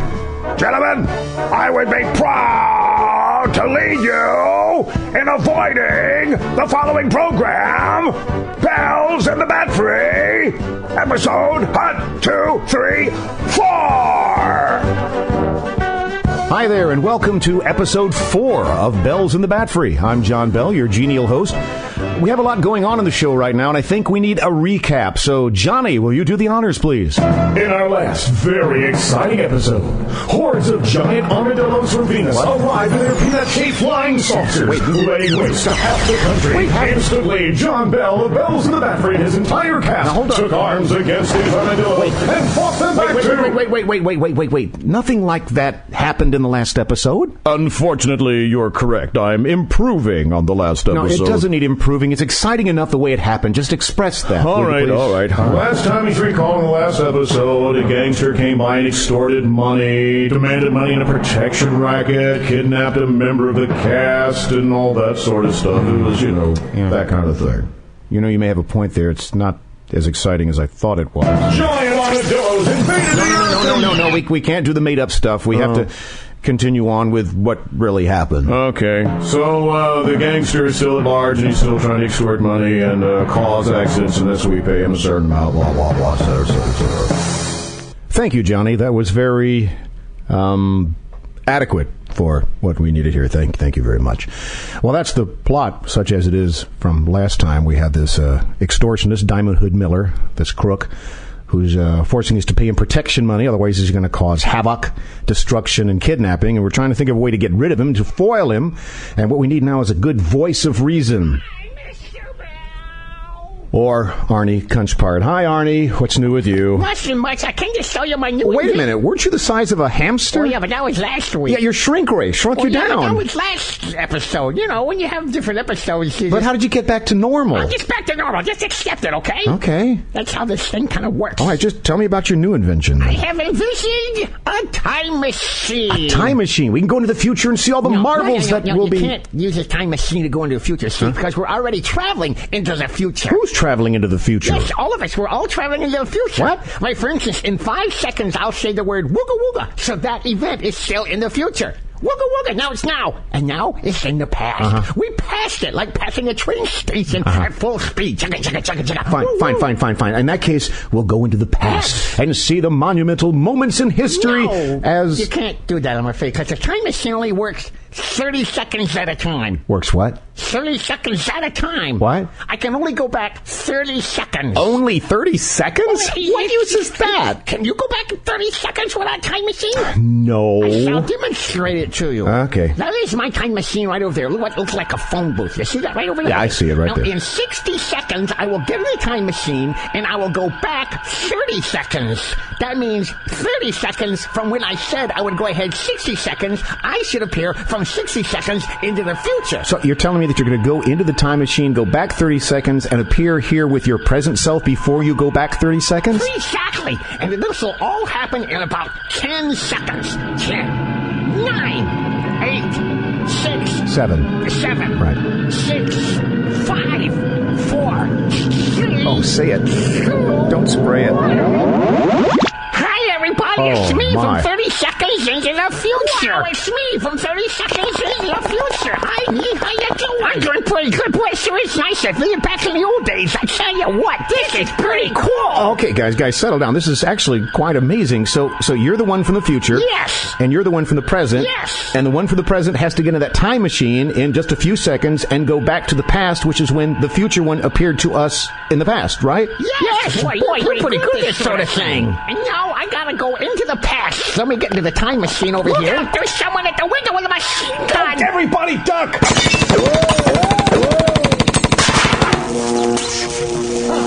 That'll show you the payoff when you're supposed to. I'll be back. And when I come back, remember, I take Visa, MasterCard, and checks with 2 forms of identification.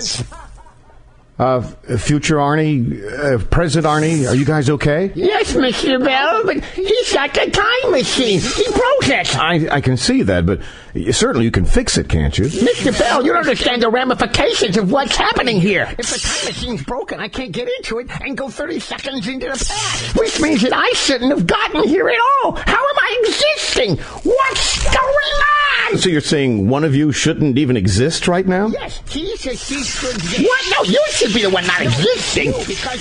No, because according to Einstein, you see, no, the future comes guys, into the past, guys, rotates around. Hold it. This is getting just a little too existential for me. It is kind of Calvin and Hobbes, isn't it? Look, when science takes a wrong turn, the only thing you can do is... listen to the latest episode of Mr. Wizard!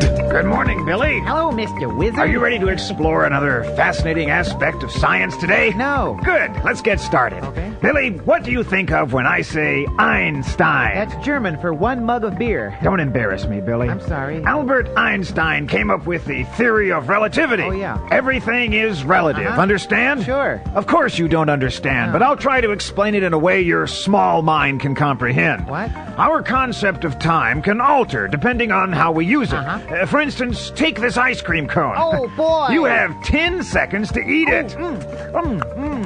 5. That's good. That's really... 9, 10. Time's up, Billy. Hey, that was hardly any time at all. That's right, Billy. When you're doing something you enjoy, time passes quickly. Oh, yeah. Now, let's see how fast the next 10 seconds seems to pass. Okay. But first, let me introduce our special guest, Slugger Magoon. Wow, a professional boxer, and he's wearing his gloves and everything. Mr. Magoon, if you'll begin. Begin what? Mr. Wizard, he's coming over and he's... 1, 2, 3, 4, 5, 6, 7, 8, 9,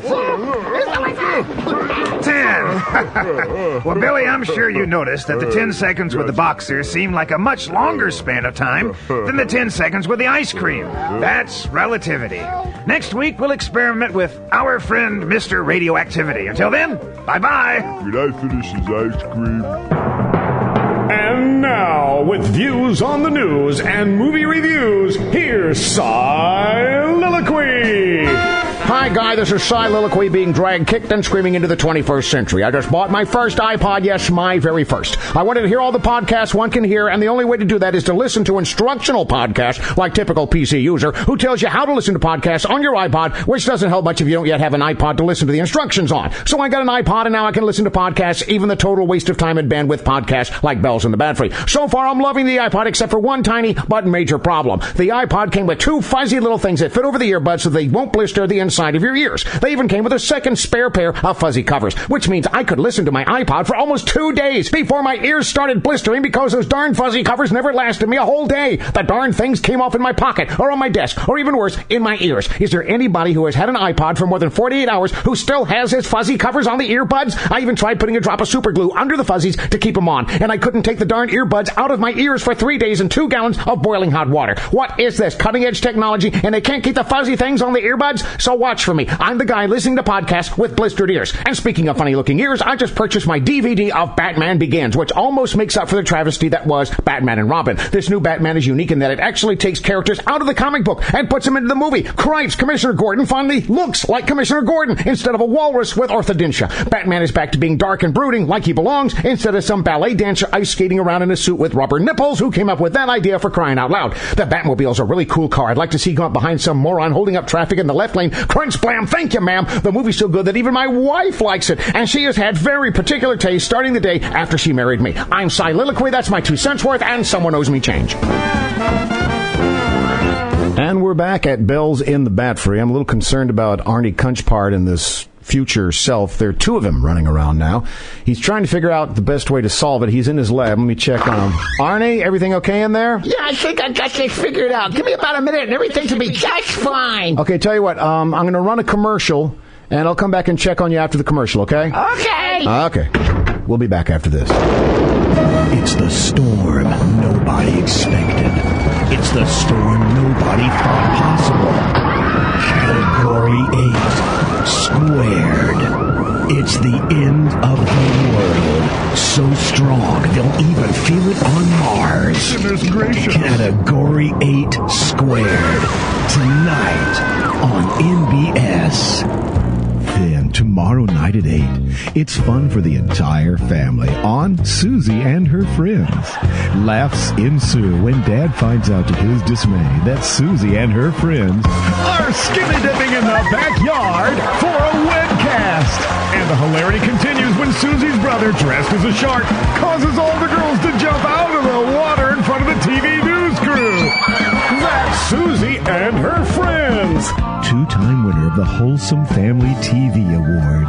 Remember, it's Sweeps Week, so anything goes on NBS. Okay, Arnie said to check back with him after a minute, and the commercial was a minute, so let's see what's going on. Arnie, have you got this all figured out? I'm still working on it. Okay, there's an image I want to get out of my mind as soon as I possibly can. I think I'll try to get this whole Diamond Hood Miller thing done with. It's time I went to a professional. I'm going to see a detective. It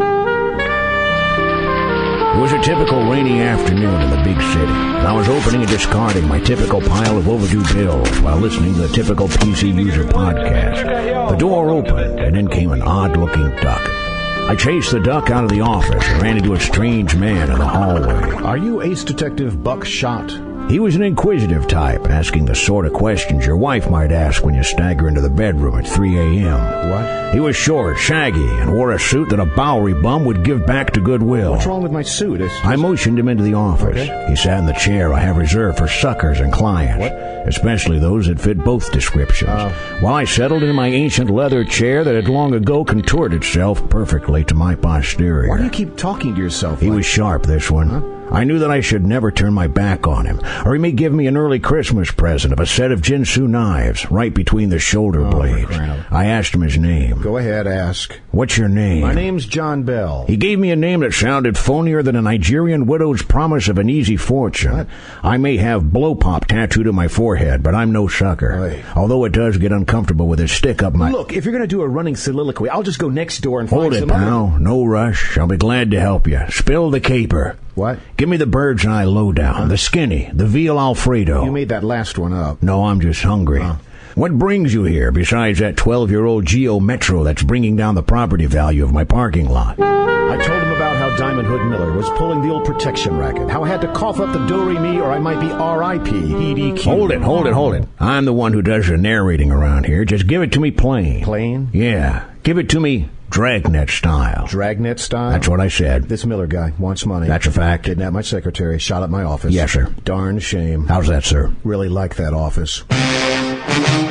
6:32 p.m. I checked with the DMV to get a 1020 on our MIA SOB. We got lucky. He's living in a penthouse apartment not 2 blocks from here. Let's roll. 9:55 p.m. After a quick stop for dinner and a movie, we found ourselves standing at Miller's door. I'll ring the bell. You ring the bell, but be careful. Why? Looks like an ordinary bell. There are bells, and there are bells. How's that? Could be a buzzer. Hadn't thought of that. Only one way to find out. How's that? Push the button. Yeah, what do you want? You Diamond Hood Miller? Yeah, who's asking? Private detective. Name Shot. Buckshot. This is my partner, Bell. You sure it ain't Buzzer? It's Bell. Is this the Bell guy? What? Is this the guy, Bell? That's him. I'm him. You're him. He's you. I'm he. Yes, sirree. You're under arrest. And that's how this case was solved. Good old detective work. Sometimes you just gotta hit the streets. Pound the pavement. Wear off some shoe leather. Hey, is he going to take me in or talk us to death? This could go on for hours. So, you want to go get some coffee? Sure, my treat. Sure is. I snagged your wallet 10 minutes ago. Follow your toes. Put some miles on the internal odometer. Ask for a little traveling music. Slip out the back, Jack.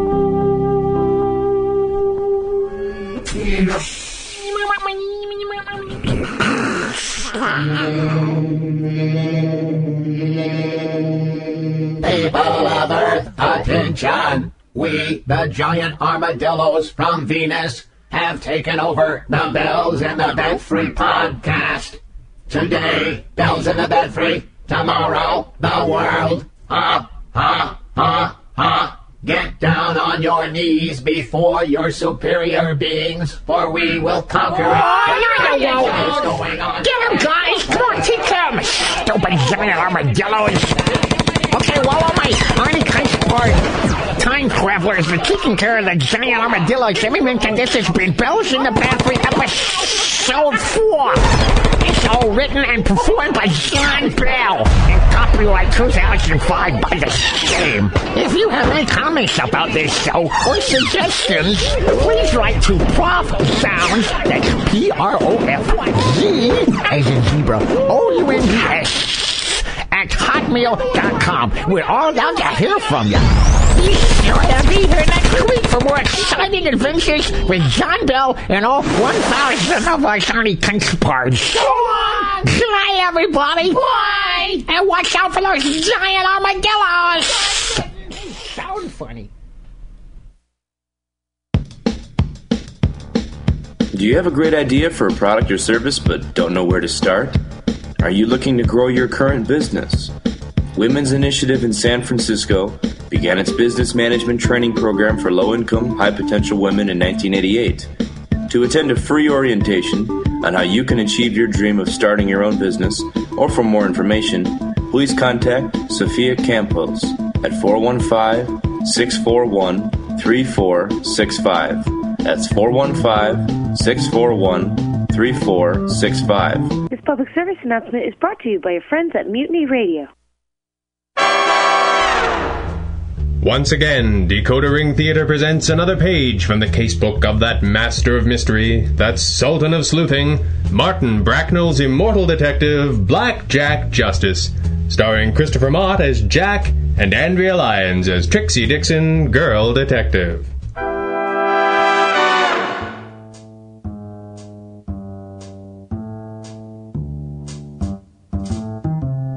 The name's Justice. Jack Justice. People get some pretty strange ideas about just what a private detective does. On the deliberately rare occasion that I meet someone new, their eyes light up with visions of murder and mayhem dancing in their heads. It never seems to occur to them that murder and mayhem is generally what the public detectives are for, and those boys tend to get a little touchy if you try and help. A fellow could get his nose broken that way. Again. Generally, for a PI to get involved in a murder case, one of three things has to happen. His client gets murdered, his client murders someone, or someone, client or otherwise, murders him. The last option is the least popular and one I've been able to avoid thus far, which is why it was strange on this particular day, when I had nothing planned but staring at the door reading my own name backwards over and over again, to hear this request. Mr. Justice, I want you to solve the murder of Theodore Crandall. The name's Dixon. Trixie Dixon, girl detective. Our prospective client was an impressive side of beef. His size he was born with, and there wasn't much more to say about it than that. His build and general deportment suggested he worked for a living. Real work.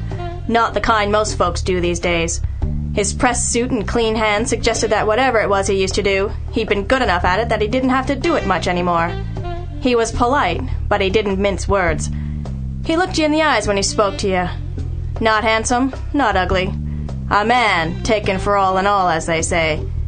He opened the door, nodded at me, walked to the middle of the room, and made his rather unique request as if it were the sort of thing we did each and every day. Jack and I exchanged a look.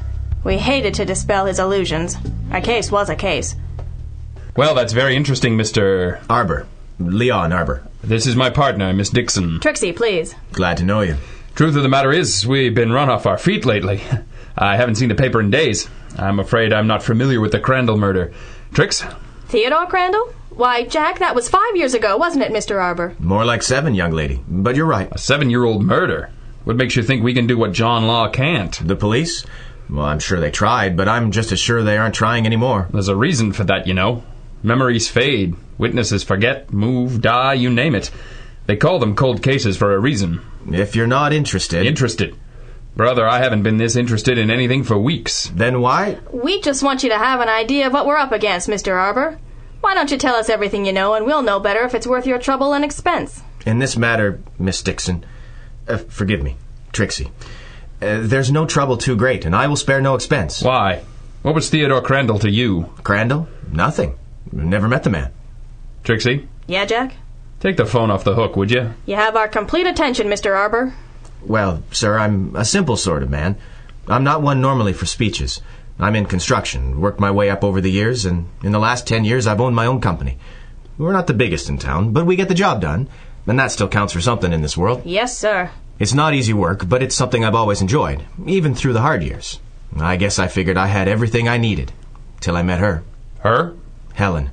She'd been through so much, and well, you just have to look at me to know I've never been much for courting the ladies. It took a little time, but, well, I'd do anything in this world for her, Mr. Justice. You've got to know that. Mr. Arbor. Yeah? You lost me somewhere between the murder investigation and the love story. Jeez, that's right. I'm sorry. It's just, I get so tongue-tied, even talking about her. Leon Arbor looked down as he told his story and played with the ends of his fingers like a shy little boy.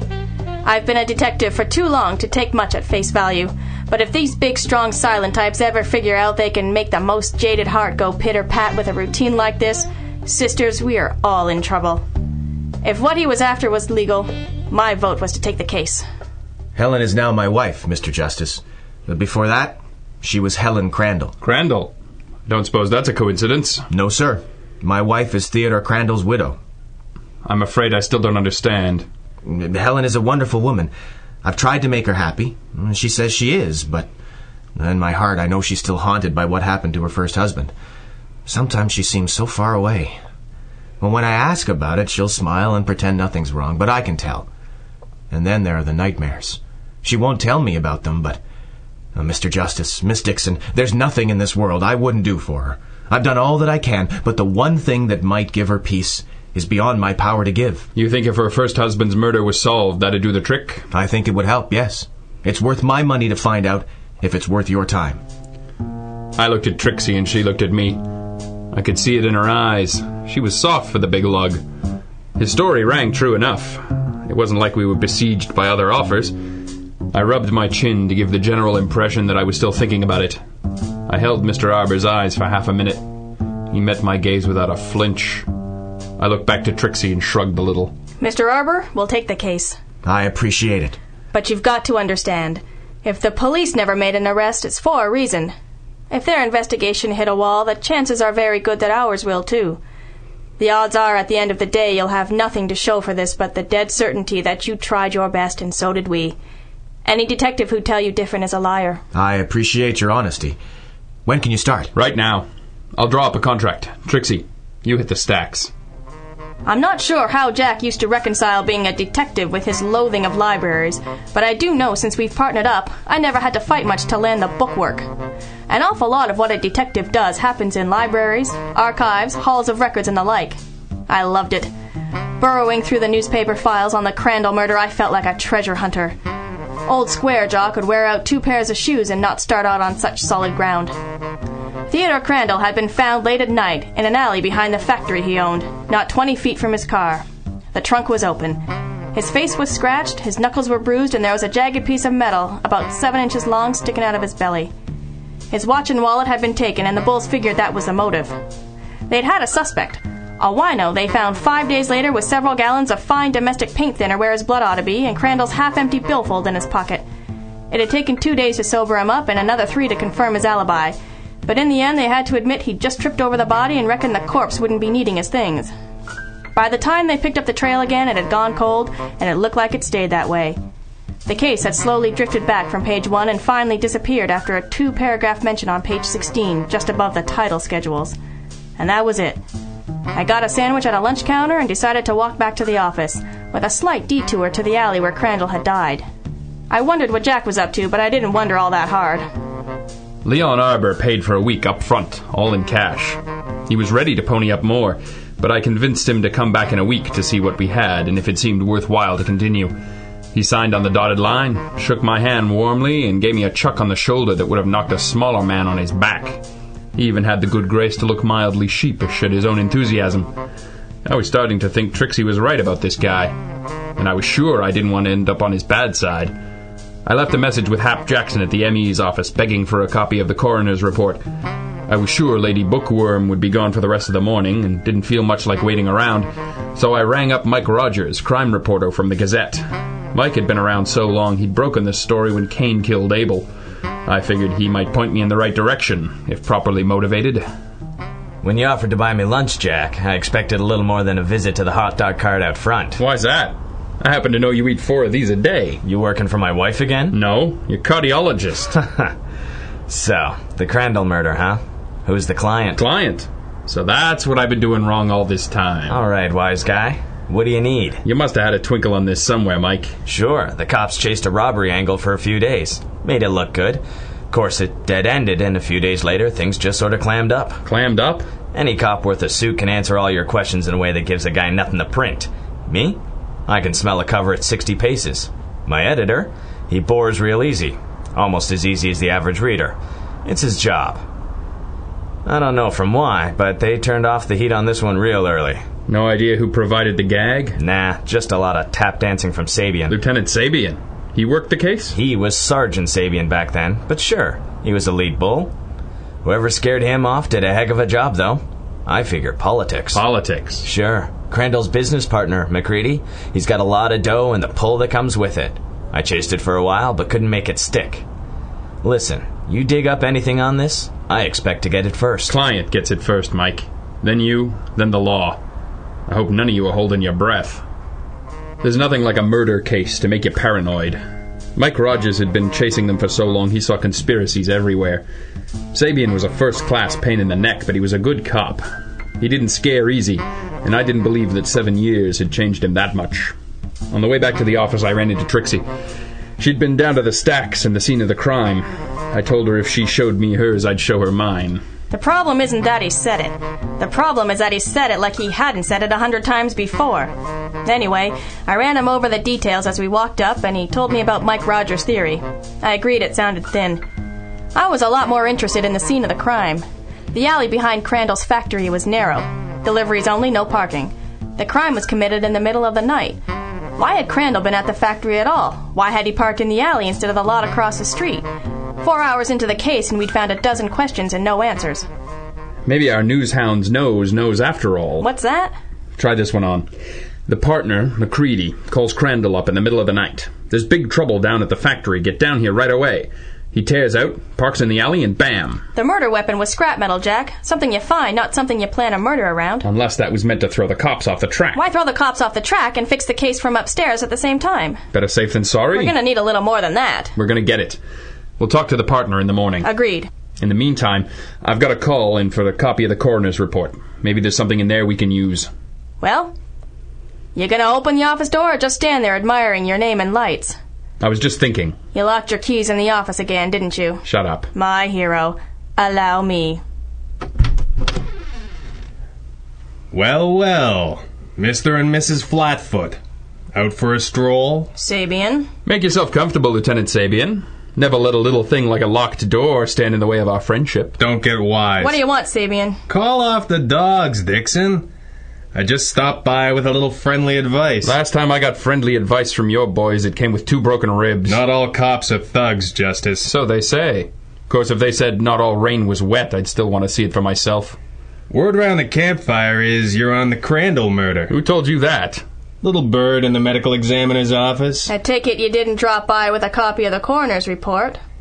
Cute. I won't bother to ask who the client is. Whatever he's paying you, it ain't worth it. Afraid we'll show up the department, Lieutenant? I'd explain it, but you'd never understand. Walk away is all. Thanks for stopping by, Sabian.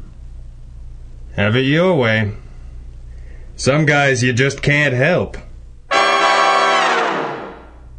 You are listening to Blackjack Justice, another fine program from Decoder Ring Theater. Whether you are listening via podcast or through one of our broadcast partners, be sure to stop by our website, www.decoderringtheater.com, for all our latest episodes, information on upcoming shows, and much more. If you enjoy these programs and wish to see them continue, please consider making a small contribution through one of the convenient PayPal links on our homepage. And please do take the time to help us spread the word. Tell a friend, post a link, or take a moment to rate or review our programs through your podcast directory or service. And remember, wherever you may roam, DecoderRingTheater.com is your address for adventure, mystery, and comedy.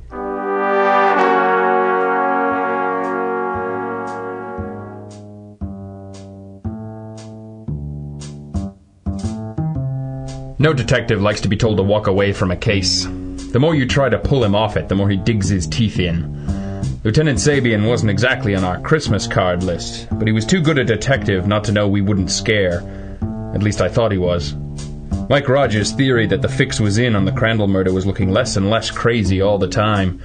It If something had run Sabian off the case 7 years ago, it meant the trail hadn't gone cold after all. Which meant that happy ending our client, Leon Arbor, was trying to buy for his wife might just be possible. Of course, if this something was big and bad enough to run Sabian up a tree, the ending might not be all that happy for Trixie and me. We could only hope the partner, Mr. McCready, was a little more forthcoming. I don't understand why you're digging around this mess again. Ted Crandall's been dead 7 years. Can't you just let him rest? Maybe his rest isn't the issue, Mr. McCready. There's other interested parties. Interested parties? It can't be an insurance angle. Ted didn't carry a policy. His only business relationship was with me, and I didn't hire you. He had no family. He had a wife?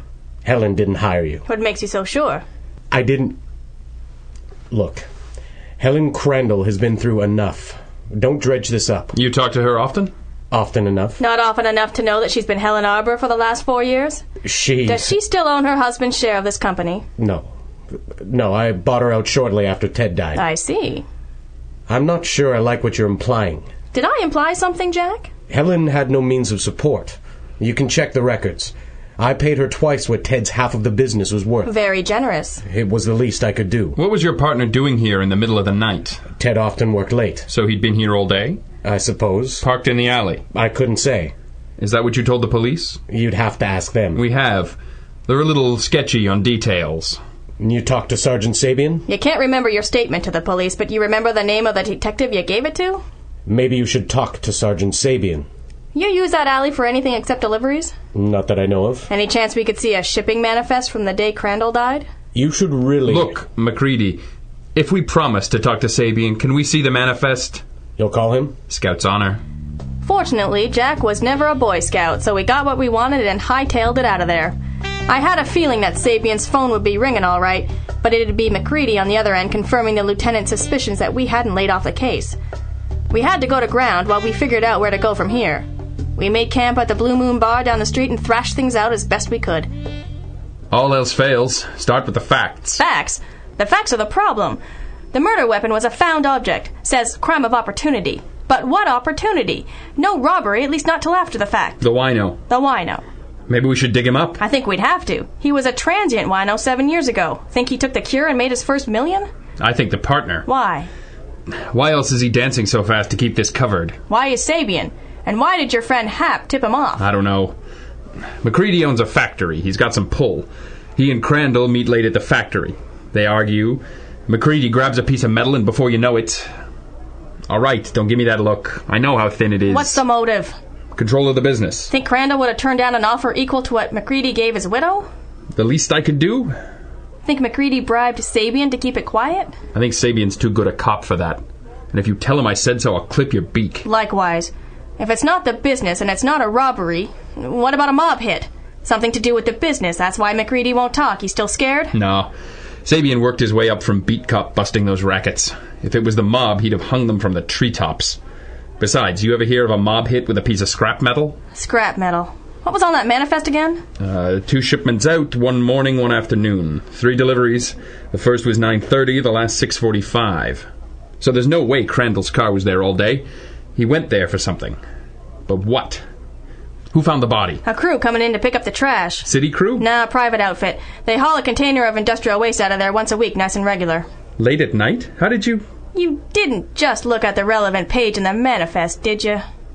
So Crandall could have been coming down for something that was in the container. Something that wasn't supposed to go. And someone stabbed him with his own garbage? Why not? Sure, why not? Who and why? Right. Who and why? Okay, I'm gonna hate myself for saying this. Leon Arbor? Love's the other classic motive, isn't it? Relax, Trix. It don't make much sense to hire detectives to catch yourself, but I'm suspicious in nature. You pumped him? While we were dotting the T's on the contract. Didn't take much. Some mutual friends introduced he and Helen 2 years after the murder. Thank God. We're running in circles here. We can't get any of the original reports or interviews. The partner won't talk to us. We could take Arbor's last dollar and not find the wino. How far can we get without talking to the wife? Nobody talks to the wife. Good afternoon, Lieutenant Sabian. We were just hiding from you. You're doing a pretty lousy job. You're in the bar closest to your office. Give me a little credit. Come to hand out more friendly advice, Sabian? If I thought you were bright enough to take it. Here. That doesn't look like a police file. It's not. It's from my private files, and it's going back there, too. If I can't shake you loose, I may as well let you in the know and hope you've got the sense to see it like I did. Open it. We did. The first thing we found was Sabian's original interview notes. He hadn't been able to talk to the wife right away. The doctor said it was nerves after hearing about her husband's death. He was still chasing the robbery angle, so that was all well and good. Then that fell apart, and he stamped his feet till he got in to see Helen Crandall. It was a week later, and she was made up. But there was no hiding the black eye, the split lip. He could see from the way she babied her right arm that it had been recently sprained at the elbow. The kind of sprain you get when someone twists your arm till it almost snaps. She wouldn't speak, wouldn't look at him. He saw the broken fingernails on her right hand. He didn't have to wonder if they'd match the scratches on her late husband's cheek. He saw the bandages on both wrists. The next thing in the file were copies of Helen Crandall's medical records. The doctor had done for Sabian what Sabian was now doing for us, spelling it all out plain. He treated the Crandalls for years. He treated her broken wrist the year before, her black eyes, the broken nose 6 months earlier, both concussions, including the one she almost didn't wake up from. He'd saved her from the suicide attempt after the murder. He laid it all out in the open because he knew hiding it had never done any good. Crandall drank, and he got ideas. She took it. She covered for him. Then one night he got it in his head that she'd cheated on him, and he did what any reasonable man in his position would have done. He beat his wife to a pulp, threw her in the trunk of his car, and took her to his factory to kill her and throw her body in a container of scrap due to be picked up that night. Finally, she fought back. I doubt she even knew what was in her hand. If you'd seen her then, I've had a few rotten nights for things that I've done. Walking away from the Crandall murder? It ain't one of them. Who knows about this? Nobody that disagrees with me. Except maybe you two. Give me that file. You can't prove any of this. See you in the funny papers. Sabian. Yeah? Drink? I'm on duty. I'll be... You probably will. The problem now is, what do we tell our client?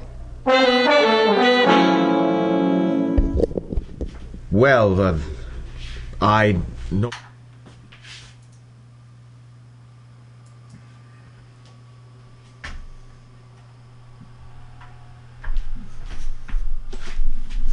Hey people, this is the Flat Black Classic Show on MutinyRadio.fm.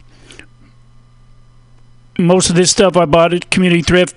Some I just bought within the hour. So, enjoy the journey. But I'm not playing the band Journey. Hello. Hello, baby. Hello. Hello, baby. Hello. Hello, baby. Hello. Hello, baby. Hello. Hello, baby. Hello. Hello, baby. Hello. Hello, baby. Hello. Hello, baby. Hello. Hello, baby. Hello, baby. Want a kiss? Hello, baby. Want a kiss? Hello, baby. Want a kiss? It was late in the night when the squire come home inquiring for his lady. The watchman made a sure reply, she's gone with the gypsy Davy. Rattle to my gypsy, gypsy, rattle to my gypsy Davy. Go catch me up my old gray horse so speedy. I'll ride all night and I'll ride all day, and I'll overtake my lady. A rattle to my gypsy, gypsy, rattle to my gypsy Davy. It's he caught up his old gray horse so speedy. He rode all night and he rode all day, and he overtook his lady. A rattle to my gypsy, gypsy, rattle to my gypsy Davy. It's come go back my dearest dear, it's come go back my honey. It's come go back my dearest dear, you never shall want for money. A rattle to my gypsy, gypsy, rattle to my gypsy Davy. I won't go back my dearest dear, nor won't go back my honey, for I wouldn't give a kiss from the gypsy's lips for you and all your money. A rattle to my gypsy, gypsy, rattle to my gypsy Davy. It's go pull off those snow white gloves that's made of Spanish leather, and give to me your lily white hand and bid farewell forever. A rattle to my gypsy, gypsy, rattle to my gypsy Davy. It's she pulled off them snow white gloves that's made of Spanish leather. She give to him her lily white hand and bid farewell forever. A rattle to my gypsy, gypsy, rattle to my gypsy Davy.